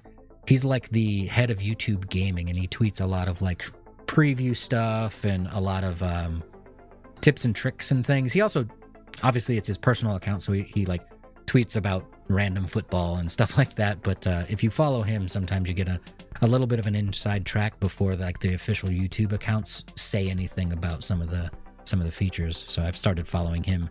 But yeah, he's actually, oddly enough, he's in Ohio, which I'm also in Ohio. So I saw him tweeting about the Browns this weekend, and I was like, what's going on here? It was kind of weird. Rez, okay, so 2 of the big feature streamers wanted YouTube to add are coming to the platform. That's pretty neat. I agree 100%. So I wonder how many features it would take for a lot of these streamers to swap over, or at least the viewer mindset of Twitch versus YouTube and the chat experience to sway, you know? I wonder how many things. Yeah, let's hope they keep at it, because I think they have to be, Rez. I really do. With the moves that they made, they had to throw a big chunk of money at Tim, and also at why is it escaping my mind right now? Who else came over? Lupo, right? They had to throw a big pile of money at those 2 streamers, and I think the move is that they're trying to change the overall public's mind about where to watch live streams. So once you change the public's mind share of where to watch live streams, and then you start releasing the features that they want, it's pretty easy to take over at that point, right? It's an interesting thing, because they're also taking on Twitch and TikTok at the same damn time. That feels like a lot to bite off, but I guess when you're a company as huge as Google, you can be like, well, let's dedicate a team that's larger than the entire Twitch staff to fight Twitch, right?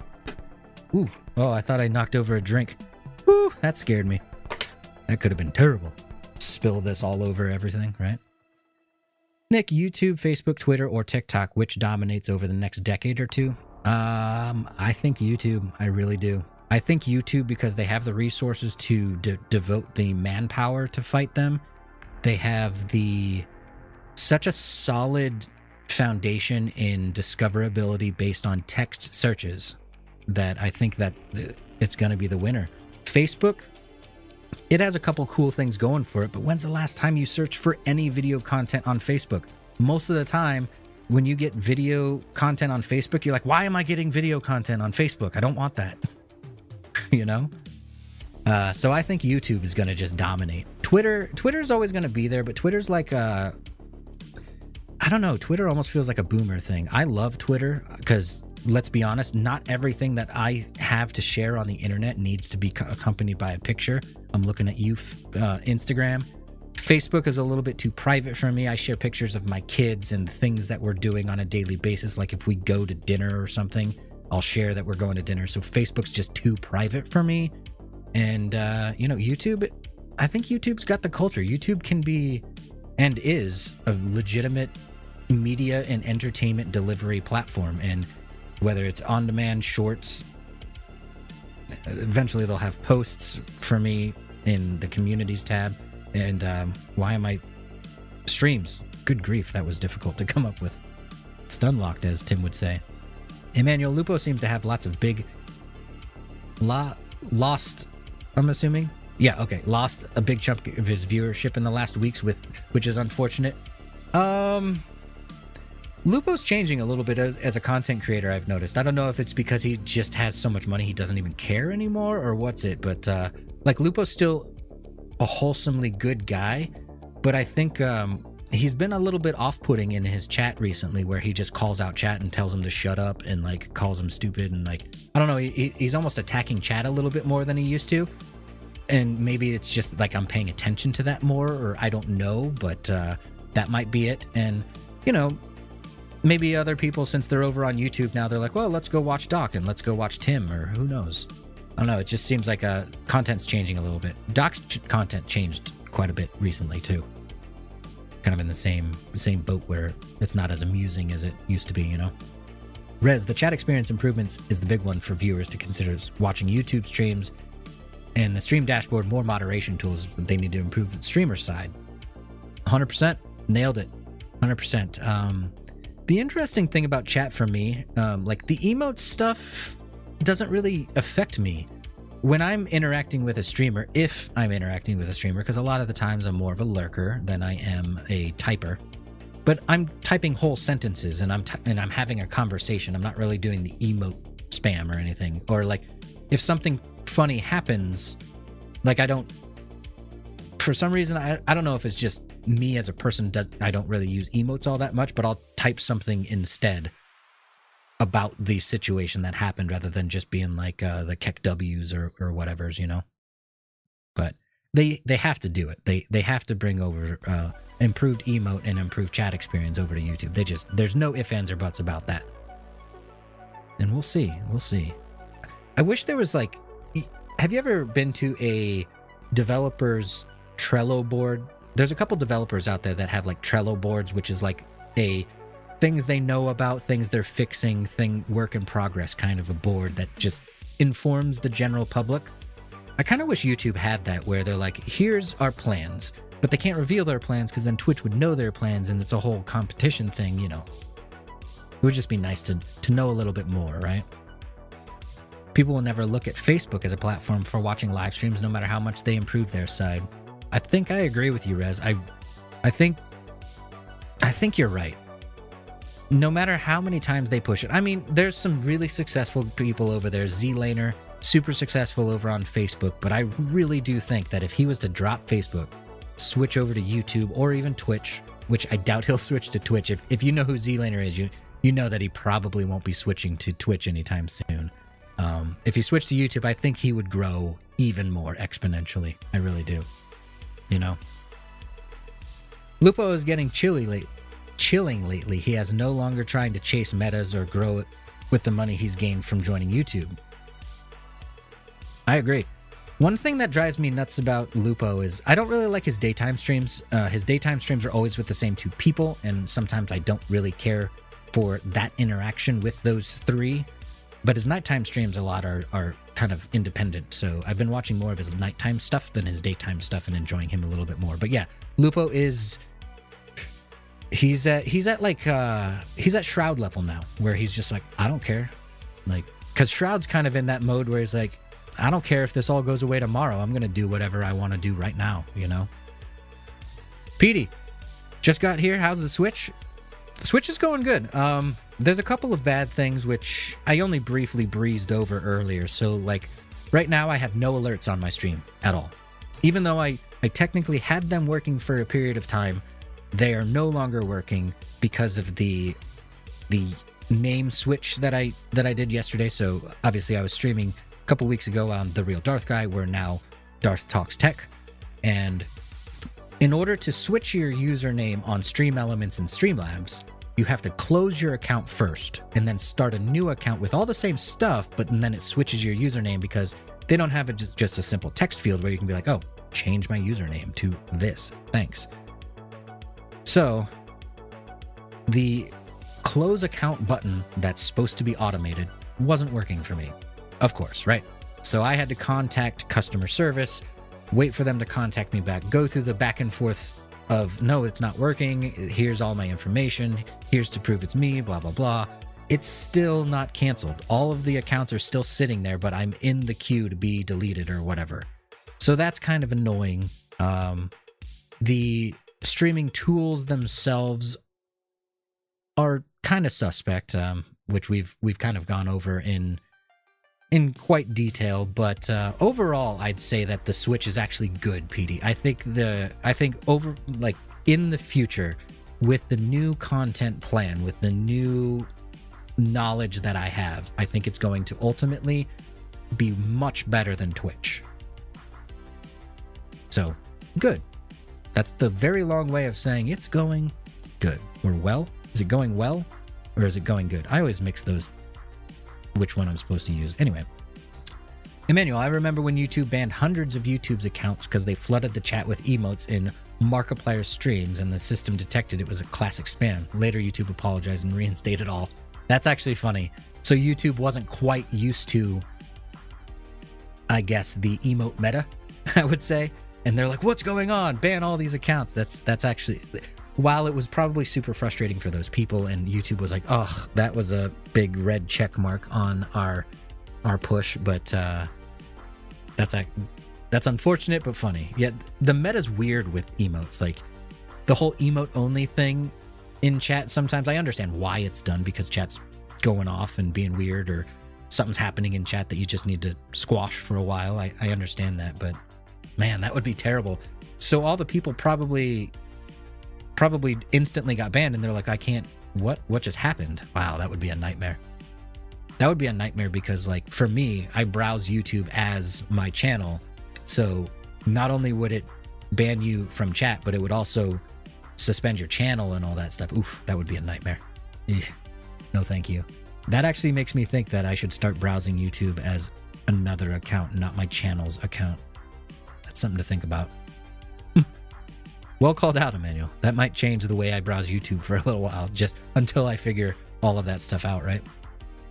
Reddit was a bug for the life of me, and I don't know they foresee that happening. What? I got confused.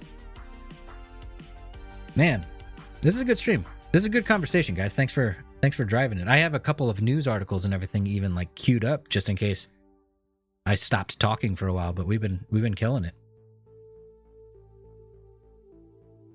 These are my favorite, though. When the conversation's driven by you guys, that's my favorite. And actually, you know, when I watch Tim's content, sometimes that's the best and more amusing stuff. You know, obviously, I like the game Warzone, so when he's playing Warzone with his buddies and everything, it's cool. But the thing is that, like, I don't know, I'm starting to lose a passion for watching gameplay anymore, just because it feels like all the big people, the only time they ever talk to chat now is obviously Top Donos, because they just sent them $1,000 or whatever. Like, I saw someone throughout the day today, someone donated to Tim $1,500 and kept asking him, like, why am I giving you so much money? I'm like, I don't know why you're doing that. But, like, most of the time it's like, so during gameplay, it's the streamer calling out chat for being stupid, or like telling them to shut up or whatever, right? That's not super valuable to me. But when they're doing like actual chit chat with their stream chat, I think that's more amusing to me, because then you get to see how they interact as more of an entertainer, while playing Warzone and playing a game is also entertainment. It's a different type of entertainment, you know? Rez, in terms of moderation tools, what should YouTube add to give to streamers stream mods first? Well, I would say the ability to turn on or allow links would be pretty nice in right now. I think so. In regards to in chat, if you've ever moderated or streamed on Twitch, you just have a couple icons next to the name of a person that can quickly do things like time them out. It can ban them. It can, there's one more button, which I can't remember what it is. And then if you click on the person's name themselves, it gives you like extra tools in addition to those quick access buttons, right? So we do have a little 3-dot thing in here that gives you a couple of different options, but I feel like the simplicity of the buttons is nice. The ability to see in mod view like how long someone's been a user on the platform, a couple different statistics about them to determine whether or not they're an actual viewer or if it's like a view bot or a chat bot or whatever, right? You can get a couple more things to determine whether or not you should time them out, ban them, whatever. That would be very nice. In regards to the streamer side, I think just the ability to customize your dashboard a little bit nicer. So in order for me to be able to, because I hate seeing my viewer count, right? I absolutely can't stand watching that because I feel like if it drops, then you change the way that you present, and it's just a bad thing to watch while you're live. Now, I like looking at it through analytics side after the fact and seeing, you know, how things ebbed and flowed and stuff like that. I like that, but I would like the ability to just hit an edit button, just like in Twitch dashboard, where I can be like, okay, hide this stat, hide that stat, put this over here, put that over there, just to kind of customize it for how I want to view things. That would be nice. A streamer tool, you know, I actually like the pre-setup of a stream is nice. So in the beginning, I absolutely hated the fact that I had to like pre-set up a stream, put a description, title, tags, all of those things onto a stream. I'm like, I'm just streaming. But that's because all it is where was I going? Wow, stun locked. There we go. So I hated it at first because I was like, I'm just trying to stream, but that mindset came from Twitch, where you just go live and you're like, whatever, bam, I'm on Twitch, find me please. When I realized how good the YouTube algorithm is for scheduled streams, I'm not talking about on-demand content, for scheduled streams. When I schedule my streams on Mondays, I then start getting analytics on how many times it recommended it to people, how many times it popped up in YouTube search, what keywords are performing for that video, what in my description is giving me more. So my stream, before even streaming, is now working for me, trying to get me discovered. And I haven't even gone live yet. And then people can set a reminder that pops up in their YouTube app to say, hey, Darth Talks Tech is live now. Go check out their live stream. I think that stuff is very valuable. So I actually like the way that YouTube suggests that you set up a stream prior to. I did. Nick knows. I made a mistake though at one point, because sometimes I will stream to a private stream to record gameplay just in case something happens, because, you know, whenever you play games, something always happens in a moment where you're like, oh, I wish I was recording that, dang, right? So I stream to a private key all the time, and this week I scheduled, or it might have been last week, but recently I scheduled a stream, forgot to change my profile in OBS to the private one, and then I hit go live, and then I automatically was live on my scheduled stream, and I was like, oh no, crap. You know. Darth, I think Greg was trying to be a troll. Well, it didn't work very well for him, did it? Because I actually went into like real advice for TikTok and everything. Ha! 1 point Darth. I thought maybe, but I completely ignored the fact of the bodily fluids thing and just moved on. But there was a small portion of me, Nick, I gotta be honest, that I thought about it and I was like, well, technically people do make food out of like baby grossness after birth and stuff. And I was like, maybe, whatever, just moved on to the content creation side of it and kept going. So I'll clip that later and be like, this is how you handle a troll. No. Emmanuel, regarding scheduled streams, I got a question. I sub to many who stream on YouTube and they schedule them, but many of them actually start a new one instead of going live on the scheduled one. Why is that? I think that is just generally a mistake. I really do. So how it works in YouTube is if you schedule a stream, so let's say I schedule next week's stream, which I obviously will. When you go into the live dashboard and you just click go live, it actually takes you into a new stream by default, right? And then it gives you this little notification across the top that says, you have a scheduled stream coming up. Do you want to switch to that one? And if you don't click that, it disappears once you start again. So I'm thinking what they're accidentally doing is they're loading into YouTube Studio, or they might not even load into YouTube Studio at all, and then just start streaming, and they don't know that it started a whole new session, I guess I would call it.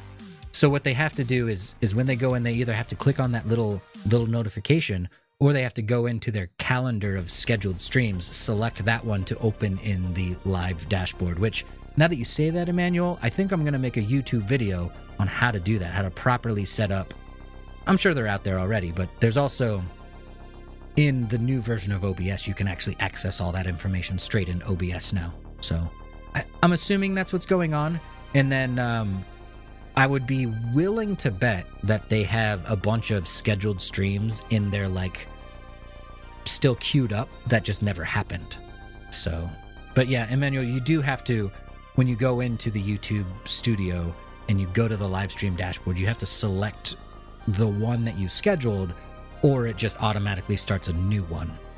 So that's my guess based on my experience.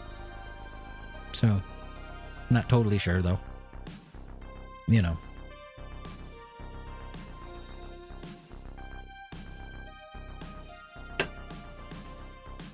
Okay.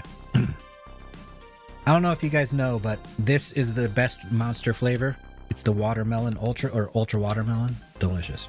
Anyway, off topic.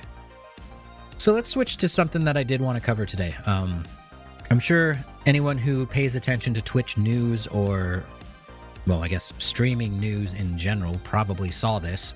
But Twitch today released the securing your chat with phone and email verification stuff. Checked it out real briefly. We'll just check out this article. So essentially what they're doing is they're trying to combat the chatbots, right? Chatbots come in, hate raids come in, they spam a bunch of hate speech in your chat or whatever it may be, right? So what they've done, let's see, do they have a picture? Of course they have a picture, but it's super small. So let me just pull up my Twitch channel. Twitch. And creator dashboard, and hopefully this will be a lot closer. Moderation? Okay, so in this section, in moderation, hopefully you guys can see this, but let's actually swap it so you can see it better. So check this out. So they have this new section called chat verification. And it's funny that I'm such a proponent for YouTube streaming, but I'm showing off something that Twitch added today because I think it's important. And there's a bunch of people out there that are still Twitch streamers. So you can now set email verification and phone verification for chat. Kind of cool. So a couple of settings is like, first time chatters in my channel must have a verified email or phone. Chatters without a verified email must have accounts older than, in this case, it has 1 week, 2 weeks, 1 month, 3 months, 6 months, whatever. And then chatters without a verified email or phone must have followed me for more than 1 day or however long. That's kind of cool. That's kind of interesting. I mean, it does throw a wrench in the gears, and we'll see how that changes people and how many new people get discovered. So I could see if you were to set this, chatters without a verified email or phone must have followed me for more than 1 day. I see that as being a very detracting thing for new people to pop in. So for instance, Rez, when you popped in my first YouTube stream and you hadn't followed or subscribed or anything, you wouldn't have been able to say anything for another day. You would have had to come back another day in order to chat with me as a streamer. I don't think that's a very good setting right there. Chatters without a verified phone or email must have an account older than a certain amount of time is good though. I think that's a quality change right there. Now, you can go all the way down to 1 hour, which I think is a little too short, personally. But, yeah, kind of nice. The one thing that I struggled with back when I did my last Twitch stream ever, right? So obviously, I used to be a Twitch streamer. I did one last stream saying, hey, I'm moving to YouTube, and then we went over to YouTube. That last stream, how many, Reveal, if you're still here, how many hosses did we get that day?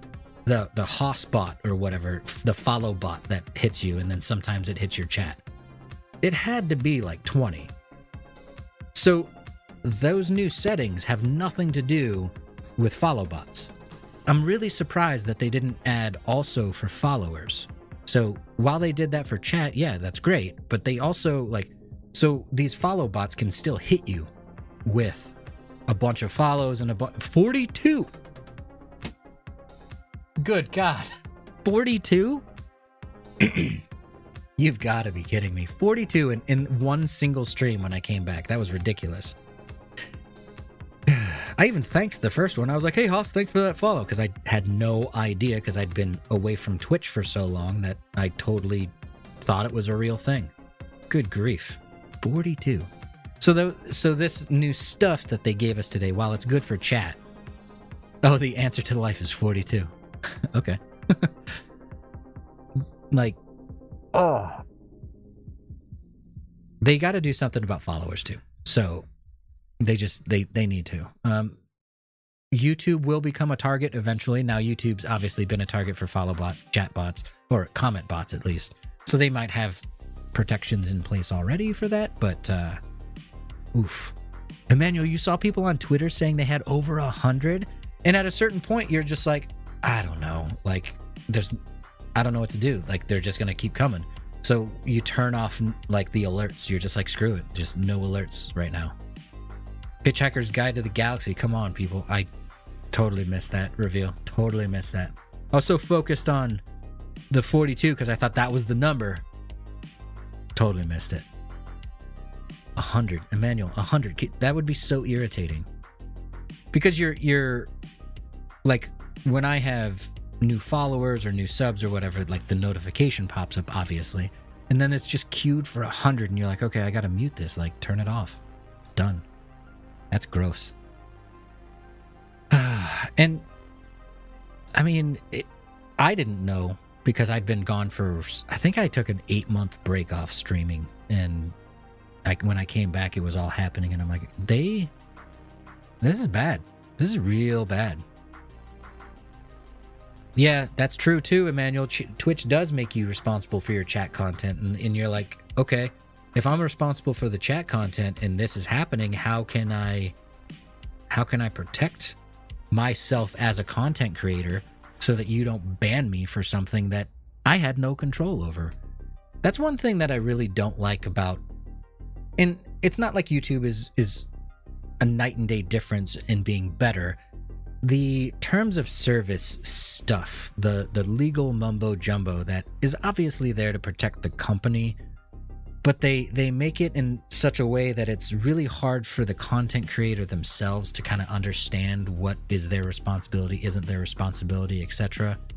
And then on the Twitch side, at least, I don't know so much on YouTube because, you know, I do see people on our YouTube Reddit saying they got banned falsely, but their stories are always very suspect, and you're like, it sounds like you know exactly why you got banned. It's not like, ooh, I got banned on accident, help me out, whatever.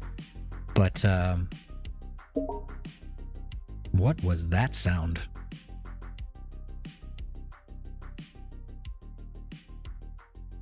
No idea what that random sound was on my computer. Sweet. Anyway, I think Twitch they need to be better in transparency. And then the problem that they have is that even when they are, oh, it's Game Bar? Oh, I don't even have that open, do I? Weird. Anyway,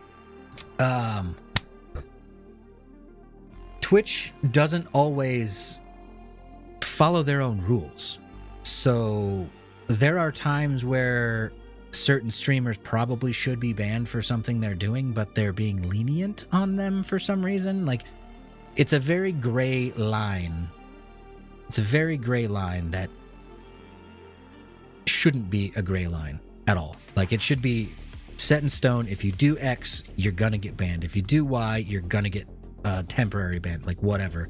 It can't be a gray area where there's risk, you know? Oh, there's another thing we can talk about is Twitch's new contract with what's that music company?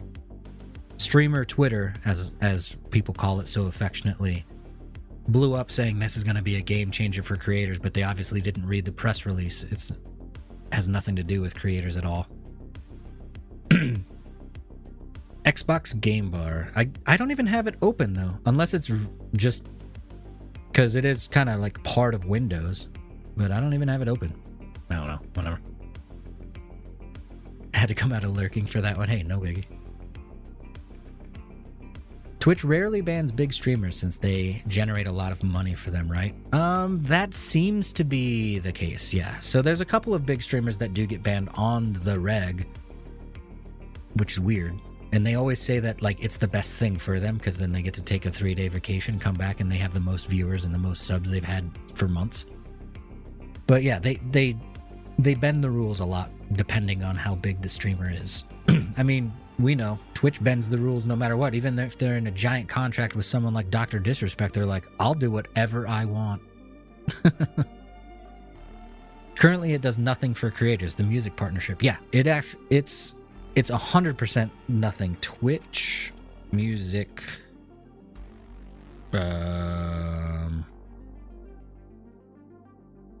I can't remember who it was.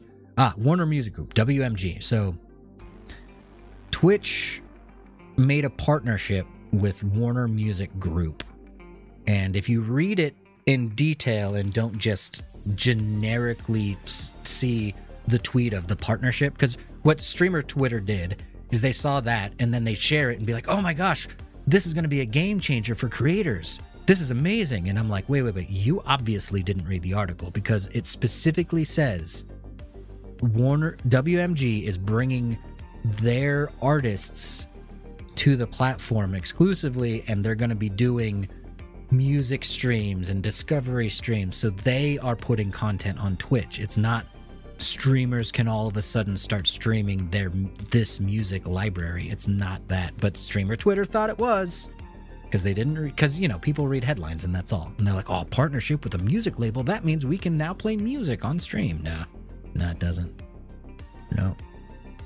They're doing a lot of CYA, and by that I mean cover your ass partnerships. So if Twitch was to be attacked by any of the music labels, right, all they have to prove is that Twitch themselves has done everything in their power to prevent streamers from being able to broadcast copywritten material, right? So as long as Twitch is doing their best and within legal terms making a reasonable effort to fight against it, then Twitch is not liable anymore. Now it's passed down to the streamer who's liable because they're breaking Twitch's rules and they just haven't been caught yet. So yeah, that's everything that they're doing with music labels right now is a cover your ass situation.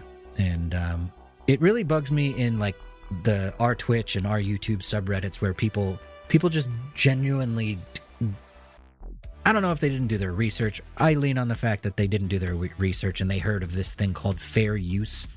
And they're like, well, it's fair use because, and then they just claim fair use, right? Fair use, the only thing fair use actually covers is if you're doing a commentary specifically about the piece that you're playing, the copywritten material that you're playing. So if I'm playing a song, I have to be doing commentary or critiquing that song actively while it's playing in order for it to count as fair use. It's not just, oh, it's under 10 seconds, so that's in fair use, or it's under 20 seconds, so that's fair use. It has nothing to do with duration of time or anything. You have to be doing active commentary, critiquing that thing. And critique doesn't have to be bad or good, but, you know, doing something directly related to where the reference of the copywritten material is the only way that you can realistically link it together. Stupid. But a lot of people on our Twitch and our YouTube will try to claim fair use, and you're like, no, that's not No, doesn't apply. You know. It troubles me that streamers are taking this as a win when in reality that partnership doesn't fix the DMCA problem. It only protects Twitch. Actually, I think it makes the DMCA problem even worse, to be honest with you. So now WMG, Warner Music Group, yeah, WMG, that label now has a direct partnership with Twitch. So I would be willing to bet the people playing any of the music or anything that's copywritten by that group, they're probably going to get DMCA'd even faster now, because now the content is definitely going to be recognized by the Twitch discovery system, and I think it's a third party that actually uses it, but it's going to be even quicker to recognize this stuff now, because now the artist is also on Twitch. Another thing that I don't really love, like, artists, I understand that they want to get their music out and they want to push their music and push their content and do things to get more people to listen to them. I understand that. But do we really think that these artists being exclusively streaming on Twitch and taking their content live is the right answer? Or would the right answer be like, oh, you know what? Let's make the real agreement that everyone wanted, where WMG now says, okay, anything WMG, you can play as background music on your streams on Twitch. Perfectly safe. We will not DMCA you ever. I think that would be bigger for the catalog of WMG music than putting, I don't even know, an artist on that platform, but then putting that artist as an exclusive streamer or an event for that, you know, like an award show for WMG. I'm not going to watch that on Twitch. That's not what I go to Twitch for, you know? But yeah, I really do think that it's actually going to make DMCAs faster for WMG stuff, you know?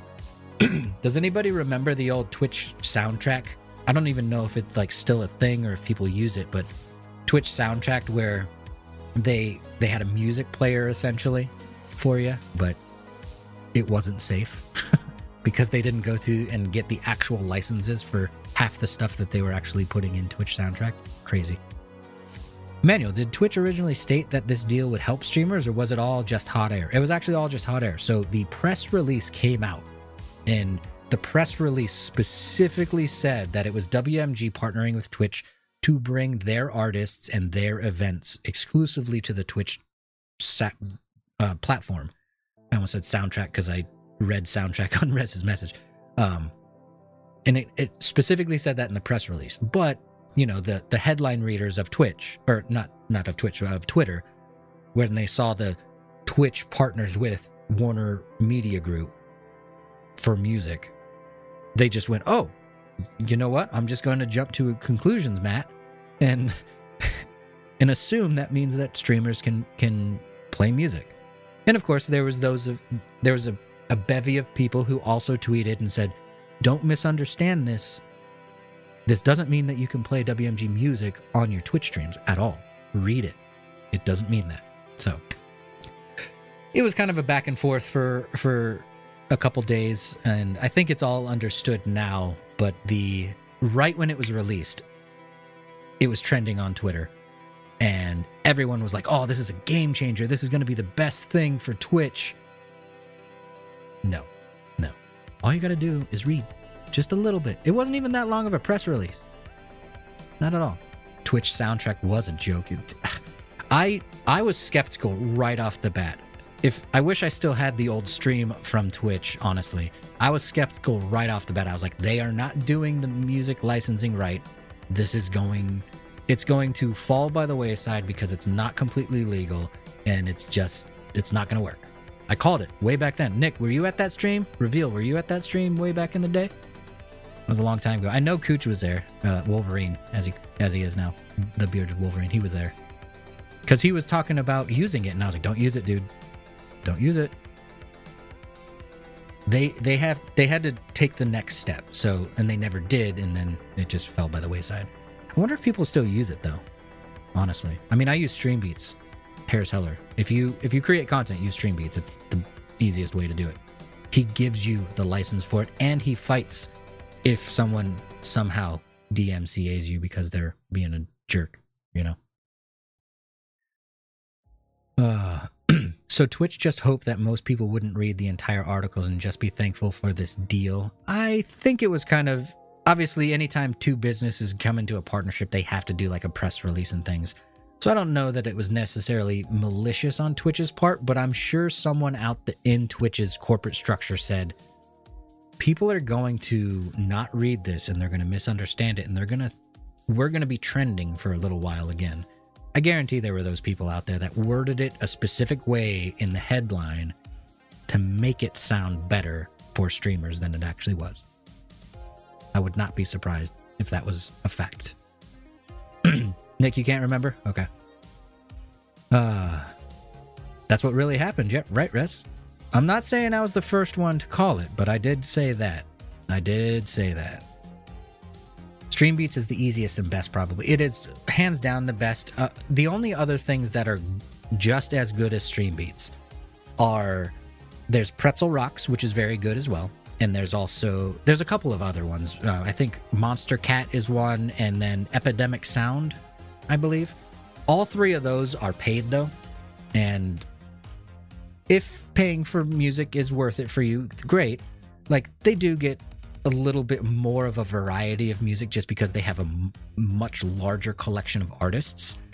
But the thing is you only have the license to use the music while you're subscribed. And how they word it is, and it counts for VODs. So how they word it is, if you're a subscriber, you can use the music. If you create content during the period at which you're subscribed, that content still retains the licensing later down the road. But it's a very gray, like, okay, so once you stop subscribing, you can no longer use the music, and then it's up to the burden of proof is on you, the creator, to be able to say, I was subscribed at this time, so I have the rights to that music, right? Whereas Streambeats, it's free. You just stream it straight off of Apple Music, Spotify, straight off his website, on YouTube, all over the place. And he actually gives you a legal document that you can download from his Discord stating that you have the rights. And so far, there have been a couple times where a troll, a patent troll or a copyright troll, whatever you want to call them, they download his music and upload it into the ID system, and then they start striking people. But he's actually gone back and defended those people and got that strike removed completely because obviously it was a fake strike. So I think just at the fact alone that he goes to bat for you, or they, because it's a company now, they go to bat for you if something was to happen, that right there is more than worth it for me. Like, and I mean, there's so many albums now, or there's tons of albums, and there's like 10 different genres of music. Now, some of the music, like rock, barely has anything, but I don't use rock for background music because, well, it's a little too much for background. But yeah, Streambeats all the way. Copyright trolls are the worst kind of people. Like, why are I just don't understand the copyright trolls. We see it all the time, right? Whether it's almost always Apple. Have you ever noticed that Apple will get sued for some kind of camera tech that they use, right? But a lot of things, and I'm an Apple user, and I know a lot of things come to Android first. Tons of things. But Android's never so Google's never the target, Samsung, or, any of the manufacturers that make Android OS-based devices. They're never targeted by these copyright trolls. It always seems to be Apple. Like, what?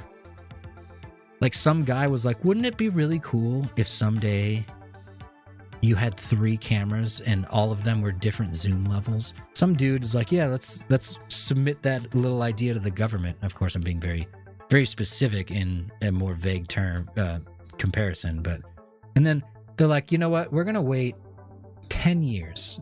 Apple just did that. We're going to wait 10 years, and then we're going to be like, oh, you owe us $40 million in backed profits from this patent that we had. Like, really? Come on, man. Like, there should be some kind of what's that called, where like there's a duration of time to where you can no longer claim something. What's that called? If any of you can remember what I'm trying to talk about, where it's like there's let's say there's 5 years of time where you're allowed to complain about something or claim something, but once that 5 years passes, you're no longer allowed to. Like, it's already past the time of allowance for you to be able to. I can't think of the term. There's like a term or a phrase for that, but there should be that in patent or copyrights. It should be like 1 year. It should be super fast. Like, you know all the tech that's coming out on the phone. Like, we know the iPhone 13 right now. So in a year, if you haven't filed your complaint yet because maybe, you know, lawyers are expensive, whatever, then you no longer get to. You're done. Like, no. Emmanuel, it would be nice if small artists would just allow streamers to play their music on stream as long as they fully display the song name for exposure. I could get on board with that. Totally. The only problem that is interesting about when a music label purchases statute of limitations. Thank you, Reveal. That's what I'm talking about. Yeah, so the statute of limitations for copyright claims. It needs to be there. So when an artist makes a bunch of music, right? So let's say I make an album and I have 10 songs. And while I'm not discovered, statute, yeah, I got close. That's the term, or the phrase, or it's not really. Anyway, moving on. So if I made 10 songs and I give you the rights and I say, hey, you know what? If you want to, go ahead and stream my music on your stream. Just throw my name up there, throw maybe some credits in the description, whatever the agreement may be, right? We don't talk again. Like, I just give you the rights. It's not in writing, A. And B, if I then, let's just take WMG, for example, and now I'm signed by WMG because I made it, right? Cool. I got discovered. I made it. They purchase my entire catalog of music. WMG is now the copyright owner of all of my music. So the verbal agreement that we actually had prior to it doesn't apply at all. So unless you get it in writing and it's documented and you can prove it, the burden of proof is always on the little guy, right? You can no longer play the music, and then you can get copyright stricken later on for the later success of the artist. Isn't that BS? Isn't that crap? Nick, I wasn't paying 100% attention. But if you mean the Apple, for example, should have a patent for a year and then right to repair comes in, I think that's a great compromise. I wasn't really talking about right to repair. I think right to repair is absolutely important, and I don't think any technology provider should ever prevent you from ever working on your own stuff. Like, that's stupid. Because back in the iPhone, I want to say it was the iPhone 5. The iPhone 5, I don't know why, I don't know what it was about that phone, but I dropped that thing on a weekly basis. I replaced 5 different screens on that thing, and I did it myself because if I took it to Apple, it was a $200 repair. If I did it myself, I could get a screen for like $60 and then take it apart, put it all back together. Whatever. I think the way that they build technology now really sucks, because they build it in a way that, like, you have to have special tools, you got to have all this crazy stuff to, well, waterproofing and stuff, obviously, that adds another wrench into the gears. But yeah, you should be able to repair your own crap. It's so stupid, you know? Copyright laws are super outdated and it needs to be updated. Copyright laws, music, I guess it's all copyright in general, but yeah, copyright laws absolutely 100% need to be redone. How old? Like, they haven't been updated in so many years. Like, copyright laws are still in the days of when you went to the store and you bought cassette tapes. The world has changed so much since then. We need new regulations on this stuff, you know? It's absolutely insane. Kind of the same thing goes with like internet regulations and things like that, where I'm like, okay, so they made the rules when the internet was first introduced, and now the internet is completely different in the way that it runs, works, is used, everything. You're like, how do we not have new rules? How do we not have new regulations and new guidelines and new things, right? Yeah, before the internet even existed. Yeah. So copyright laws we'll just talk in regards to music, right? So copyright laws in regards to music came out before the internet existed. So we also, in the internet time, we went through the LimeWire and Napster and all of that change. Nobody buys music from a store anymore. You buy everything digitally. The only thing you can buy in a store related to music now is like DVDs or Blu-rays of concerts and cards that you're like, oh, I want an iTunes music card so I can buy music. That's it. You like, stores don't carry CDs anymore. Well, Walmart might from like Christmas movie or Christmas songs and stuff like that, but like all of that stuff is crazy. DMCA is from 1998, so also pretty old. Jeez. How is this stuff not updating yet, right? Yeah, you could still get vinyls. I actually, so back in the day, I used to collect vinyl records as well because vinyl's a cool medium, right? And then, you know, just the way record players work, and I was also a DJ way back in the day, so I obviously liked vinyl. But yeah, people do like to collect those. I haven't seen, I mean, Virgin Records, they're gone. All the stores and stuff. Tower Records is all gone, right? Nick, back at Target, we had a lot of people who got those, but not really listened to music. It's cool decoration. Vinyl records are actually very cool decoration. Like, put them on a wall or something like that behind, well, as decoration. Yeah, they do make very cool. My dad actually, because, well, he's older, right? He had a bunch of his old records that, I mean, they were listened to, so they were beat up and like they look weathered, which actually kind of made it look cool. He put it on like the wall of a bar and like did like a, you know, where one will be here and then there'll be a blank space, but there's one, like, you know, just a checkered pattern of different vinyls, and it was a really cool feel to that bar that he made. You have a huge vinyl collection, really, Reveal? Do you still like it well, I guess you don't move very often, but do you still like it when you have to move it all? Vinyl does have this different feel to it too. Like, if you get a really good audio system and play a vinyl, it feels different than a CD. Now you can get really damn close, but it has a different warmth, it has a different tone. I don't know. Vinyl's cool. I'm a fan. I don't have any anymore, but I'm a fan. Emmanuel, I think DMCA never took streaming into account when it was made. Oh, God, no. God, no. DMCA didn't... Well, here's a weird thing. Like, radio stations have to pay big licensing fees to play a bunch of music, right? But there's no method to be able to play mainstream music on a stream. So yes, of course, radio stations and stuff, they have it worked out where they can play music, right? The only thing streamers have access to, the only thing, is non-mainstream music. So it's Monster Cat, it's Pretzel Rocks, it's Stream Beats. Nothing against Stream Beats, obviously I love it, but it's not mainstream music. Like, there's no method where I can go and be like, you know what? I really like the beginning intro to Top Gun. I've always wanted to be able to make a stream intro to the you know, the Kenny Loggins Danger Zone, the beginning guitar solo portion before Danger Zone, like all of that stuff. I can picture how to edit things together in my head to that song, and I think it would be an amazing, amazing thing. But there's no method to the madness to where I'm like, I need the broadcasting license for a small streamer to be able to play that music on my stream. There's no way for us to do that. So even if a streamer wanted to pay to play music, there's no method, there's no way to do it. There's no one to contact, there's no one to subscribe to, there's no thing that gets us the ability to. That's it. It's stupid.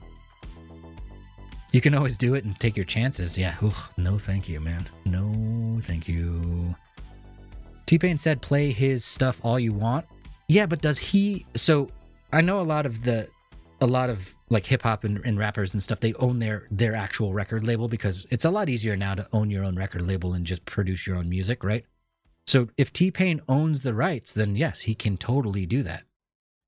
But if he doesn't own the rights and he's part of a record label, unfortunately, he doesn't have the authority to be able to tell you to do that, which is annoying as all sin, because copyright law is dumb. Because they've made it in a way so that the rights holder would be the production company, not the artists themselves. Isn't that dumb? Emmanuel, and an unlimited license for a single song can be expensive. I can only imagine it would be thousands, if not tens of thousands of dollars to license a single song from something. I can only imagine. And like, okay, so who would we contact? Do we contact the record label and you're like, hey, I want the rights to play Danger Zone on my stream? And they're like, no. You're screwed, right? They're not going to talk to some random guy that streams out of his office in his house and be like, yeah, sure, we'll give you the license to Danger Zone. Why not? Right? Crazy. He does not own his early stuff, unfortunately. See, that makes sense. So his early stuff, a record label owns the copyright to that, and he didn't retain copyright when he left them. That sucks. That's just part of the broken system. Like, the artists should own their own music. They really should. It's dumb that some corporation can take it from them. Obviously, they purchased it from him technically by paying him money and royalties and things like that, but it's so broken. It's weird, right? Dago, there's One Tower Records open in LA. It was one of the first ones open on Sunset Boulevard. Okay, so it's kind of like it's almost like a historical location, right? Like you're not allowed to close because you're part of like music history kind of a thing, is what I would assume. That's cool though, because that becomes like a major like tourist spot, because you're like, oh, it's the first Tower Records. Awesome. Let's go see the first Tower Records. And then you get there and go, yeah, it looks like a music store. Let's go to lunch. Or you buy one album because you're like, I don't know, I feel like I gotta buy something so I can say I got this at the first Tower Records. It's kind of like when you go to Florida and you're like, well, we're gonna go to the original Hooters, right? Because it's on the way to Clearwater, right? I don't know. Copyright. We need a change. But here's the problem. The only people that really have the power to do anything about changing copyright or altering the way that it works, or even the internet stuff, are the people that don't understand how the world is different from when it was originally created anyways. You know, you get these big lineups of people, and you know, I think Facebook is just as evil as the next person probably thinks they're evil in the way that they handle their sharing of data and things, whatever. But Mark Zuckerberg sitting in front of all these old people, and they're just asking him the most ridiculous, stupid questions that they can throw at him because they just don't get it. And these are the people that can change everything in regards to the laws, the guidelines, the restrictions, and they just don't get it.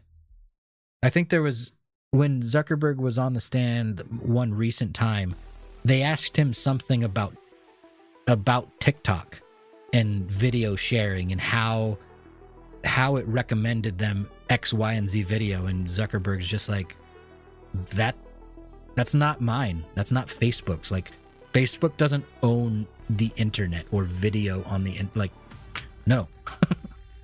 I might be butchering what was actually asked, but that's a good example. They asked him about a completely different platform, blaming him for something that platform was doing, and he's like, what?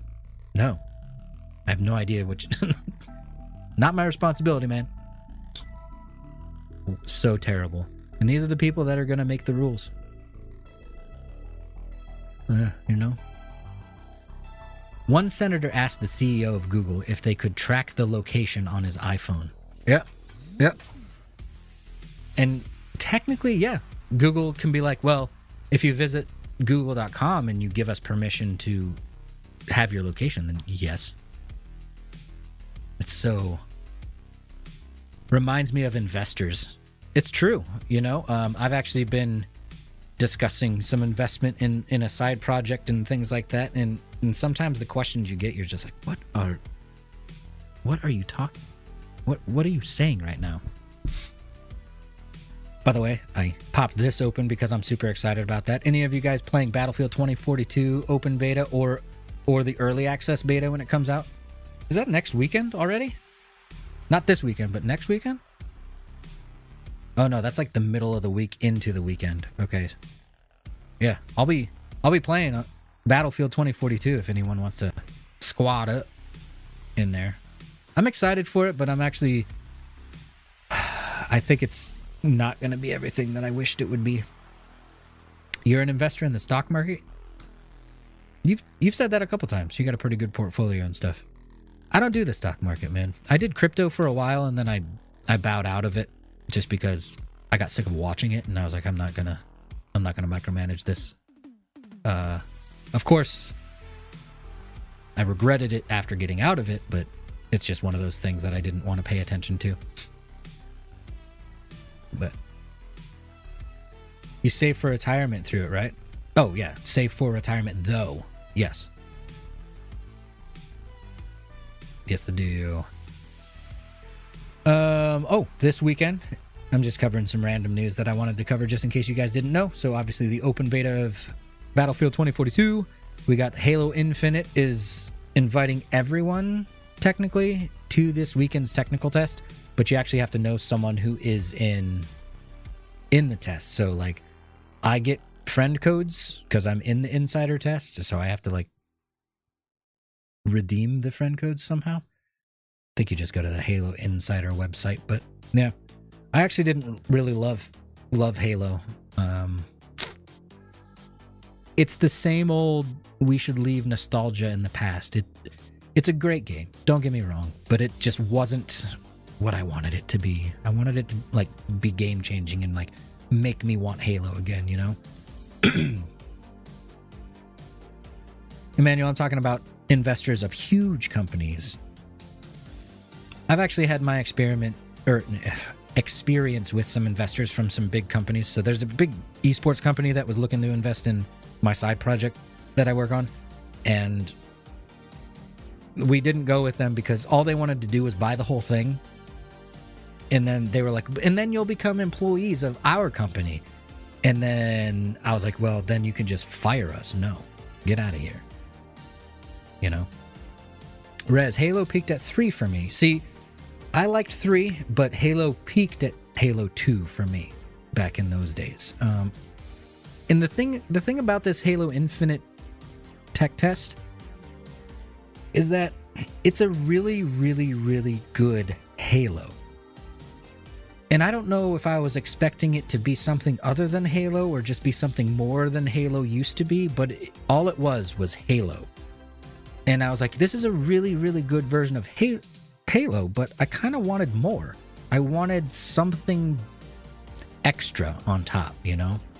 And it didn't give that to me. So I'll still play it because, well, the multiplayer is free. And I mean, you can't get any cheaper than free. Well, I guess you could give me money to play it, but I'll play it here and there. I think I agree with Dr. Disrespect. I don't know if you guys have seen his push where he's like, Halo would be the perfect game for a battle royale. I agree 1,000%. I think the world of Halo would be absolutely bonkers and fabulous for a battle royale game. Now, I know I am one of those people that also say that we need less battle royales. Every game doesn't need a battle royale, but I think the formula that Halo has yields itself perfectly to being a battle royale. But it would be like I would almost want a Halo battle royale to be a battle royale PvPvE. So like you still have the Flood and you still have all of the Halo computer controlled enemies, but you also have the battle royale-ness of the Spartans in there. And like you could pick your, oh man, I could just imagine you pick Spartans, or why am I totally spacing on the Arbiter's race right now? You could pick the different races and you could pick your, oh man, I could just imagine it. Everything's find on site. Man, the new wow, I'm mincing my words all over the place right now. The new grappling hook would make so much sense in a BR, right? Can you guys imagine how much fun a Halo battle royale? That would change Halo for me. So that, if they added it to Infinite Covenant, thank you, Reveal. Good grief, I couldn't think of that. That would change Halo enough to where I don't think I'd play Warzone BR. Because I actually I like Call of Duty multiplayer more than I like Call of Duty Warzone. Warzone's BR is my favorite out of all the battle royales though. but Halo would kill it. Halo would be the best BR. The world itself just yields perfectly to a BR. And like you could do, because obviously the Halo world has multiple different like biomes, I guess you call them. I don't know, themed areas, whatever. You could have a new map for each one and like have like 5 different types of maps, and then it just randomizes which one you drop in. Imagine the drop ship. You'd be in one of the ships and then you'd shoot down to the ring. Oh man, that would be amazing. That would change Halo enough to I'd be all in on that. Rez, I would stop playing Warzone if Halo was yeah. I think it would just be an amazing game. Emmanuel, just to make myself more clear, I was talking about those investors that buy stocks of a company and then ask those unrelated questions and expect the company to do something completely different. Yeah. It kind of actually works for my esports company as well, because they were like, you wouldn't necessarily work on your project anymore. You would kind of just work on all of our projects. And I'm like, well, that's not like, no, you don't get to just invest in our company by buying it and then changing what we do. That's not how. No. So it's kind of the same thing, Emmanuel. I got you. $5 every time you say imagine. Nice. It's funny because I notice for me that different days there will be a different word that I repeat a lot. And it's a really weird thing that happens. Like, I don't know if I just subconsciously pick a word that like makes sense to me all the time, and I'm just like, and I repeat it constantly because like it just applies and works in all kinds of different situations, but it happens a lot, Dark, a ton. Would they value grid? What did they value Grid Finder at? Can you say? No, I can't say any of that stuff because technically they don't value Grid Finder. We say this is how much money we want, and then that would determine the valuation that we are giving, and then they say yay or nay or counter offer. But no, I can't say any of that stuff. Sorry, man. I might be able to tell you like in a private chat or something like that, possibly. But right now we're in talks with a couple different companies though, so I'm pretty tight-lipped about all that stuff. The only thing I can say is that we are chatting, Hey, you never know. The only thing that you get is a no. So I always tell people this, like the worst thing that can happen is someone would say no and you're in the same spot you are already, right? So if I was able to share that, then you would know. But since I can't, you're in the same exact spot that you were prior to the question, and it didn't hurt anyone's feelings anyways. All good, man. Did you see? So Halo Infinite data miners, because, whenever you get a game installed on a computer or whatever, they do the data mining thing. Look at these stupid.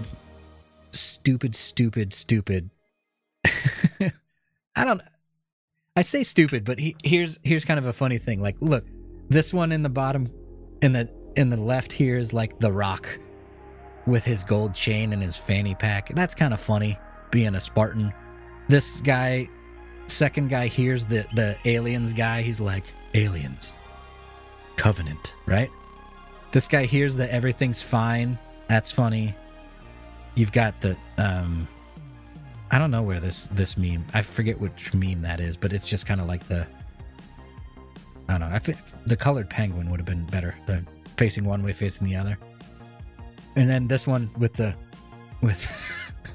I think it's funny, but I don't know that we need that in Halo, but they got to monetize somehow, so they got to give us some kind of stupid stuff so that they can charge us money for it, I guess, right? I'm actually very curious how the monetization structure of Halo is going to be, because everyone was spewing love for them when Halo came out and said, we're going to have a battle pass system, but the battle pass system is going to, let's switch back. The battle pass system is going to allow you to buy the battle pass for like season 1. And when season 2 starts, you're not going to get rid of season 1's battle pass. You'll still be able to progress that one, but also get battle pass 2 and progress that one as well. So I wonder how they're going to do the monetization structure as well, because like then an interesting thing about that battle pass is then it doesn't become exclusive anymore. Like one thing about Warzone is, let's say I'm playing a couple different games, right? in Warzone, I pretty much always get the battle pass because it gives me something to pursue because there's really nothing else. And if I go away from Warzone for a while and then realize a new season's coming, I'm like, oh, I've got to grind out the battle pass so I can complete it. Whereas with Halo, there would almost be no enticing reason to be like, oh, I have to go back to Halo and I have to get this battle pass completed before the next season. So it would almost be like a deterrent where you're like, I can just get it some other time. I'm not worried about it right now. Oh no, because the FOMO, the fear of missing out aspect is no longer there, you know? So, cosmetics, have they said anything about Halo Infinite's cosmetics? Because obviously they're going to have new shoulders, new Spartan gear. They're going to have colors and swatches and things like that, which I hate. I hate that they do like the color swatch system, like a la Destiny in there. Because let's be honest, you know what we all want to do? We all want to go into an editor, select our legs and be like, here's the color I want. Here's the metallic material I want. Like, we want to customize it down to every single little detail. I love that about Anthem. You were allowed to do that in Anthem.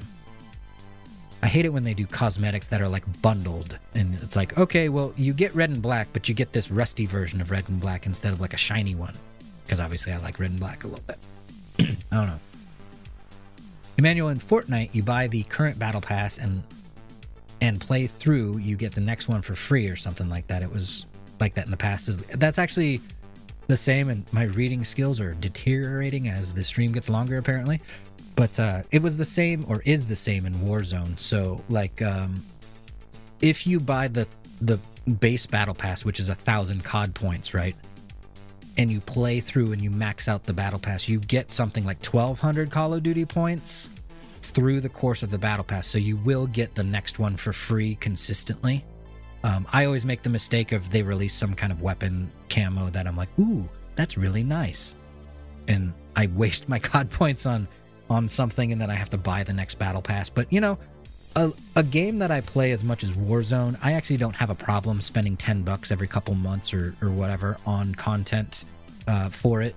Just because, you know, a living game like that is fine. The fear of missing out makes video games with battle passes very profitable. Exactly. That's the whole. That's kind of the whole thing behind the ebbing and flowing. That's not how the ebbs and flow. I don't know the process. I don't know. Anyway, that's just kind of the thing. So you play in the beginning because it's a new season. You're all excited about it. You kind of wane off after a while and go back to maybe a main game or a different game just for something a little bit different. And then you're like, oh, the next season's coming out. I better finish my battle pass again and come back for a while. So, and then you see all the new stuff that they've released, the new cosmetics, and you're like, oh, let's pick that up. Why not? And as much as I hate the Call of Duty points or the Fortnite V-Bucks or, you know, any of those systems where you have to buy a game currency with a real currency, I hate it because I'm always just like, I just want to buy that thing. Can't I just buy that thing? Because you always have leftover points. It's like, this thing's 1,200, but we only sell Call of Duty points in durations of 15. And you're like, well, I have extra now. But if I buy the next package up, then I don't have as many extra and I can get this other thing. They've figured out the mind enough to where they nailed it in the way that they do these stupid game currencies that they don't quite equal up to the perfect amount, but they almost equal one more purchase. Because most of the time someone's like, well, I'll just get the next one and get that extra thing that I don't really want, but I'm close, so why not, right? Read, read. Yeah, there's 4 different. Actually, I was just having this conversation with my kids, actually, just the other day. That's kind of funny that you say that, Dark, because they were like, I hear that English is the hardest language to learn because they're learning German, and obviously we find other languages hard because, well, they are. And I was like, well, from what I hear, most people think English is difficult because, like, one word can mean 7 different things, but you read the context around it, and that determines what it is. And, I mean, it makes sense. Because it comes natural to us who are speaking English. But if you come from a language where there's like separate words for literally everything, and you're just used to like, oh, that word means this all of the time. And you come to English and you're like, wait, that word meant something different in the same sentence. What? Yeah. English is annoying, to be honest. Sometimes. I agree. Oh, man. Well, I'm starting to fade a little bit, and it's getting a little late, so I might actually shut the stream down and play a couple games of Warzone or something like that with some people. So one thing that I am changing is I'm not gonna be streaming games as often anymore. It'll happen, like we have the big Call of Duty party for Vanguard where I'll stream that here on this channel, but mostly what I'm gonna do is I'll turn off the stream, do some highlights or something like that in games later. So because I want the streams to be geared more towards the technology side of things. So, and of course that could change. That's the plan right now. But I noticed that when I watch my VODs back, which by the way, if you're a content creator, please, please, please watch yourself back and find out if you're a fan of your own content. Because like I say in a lot of my past videos, you need to be a fan of your content in order for someone else to... I messed that up. You should be a fan of your content so that you know that your content's good enough to be fan-worthy, in a way. So watch back your stuff, because I noticed that when I'm streaming games, my streams are not really needed. When I'm doing chatting like this, it's valuable, and it's a good conversation back and forth, and we're getting some good quality entertainment time out of it. But gaming, you're just like, yeah, everyone does this. So I'm going to stop for a little while. But I will be doing a squad up here in just a little bit. I'm going to shut the stream down for the night. Guys, this was an amazing conversation tonight. There's a couple times I put some bookmarks in the stream, so there'll be some stream highlights. You guys will be able to, if you want to, come back to it at some other time. It'll be good. But Zeus, it's ending right now, sir. Thanks for stopping by, but we're actually shutting the stream down, and I'm going to play a couple games of Warzone and stuff like that, and hang out with the Real Darth Squad. If you guys want to squad up, of course, you can hop into the Real Darth Squad and just message me. We're going to play some Warzone tonight, and typically we play Warzone and a couple of other random games. If you want to join the Real Darth Squad Discord, it's just therealdarthsquad.com, and that'll get you an instant invite in there. Oh dang, guess I missed it, but I'll be here for the squad ups for a bit. Okay, cool. Guys, again, thank you for being here. This was an amazing stream. I will be back next week. So I'm still tossing up whether or not I'm going to keep Wednesdays and Fridays, but right now, just plan for Fridays, 6 p.m. US East. I'll be back next week. You'll see it pop up on my YouTube feed and on Twitter. If you're not following me, Darth Talks Tech all over the place. So see you guys.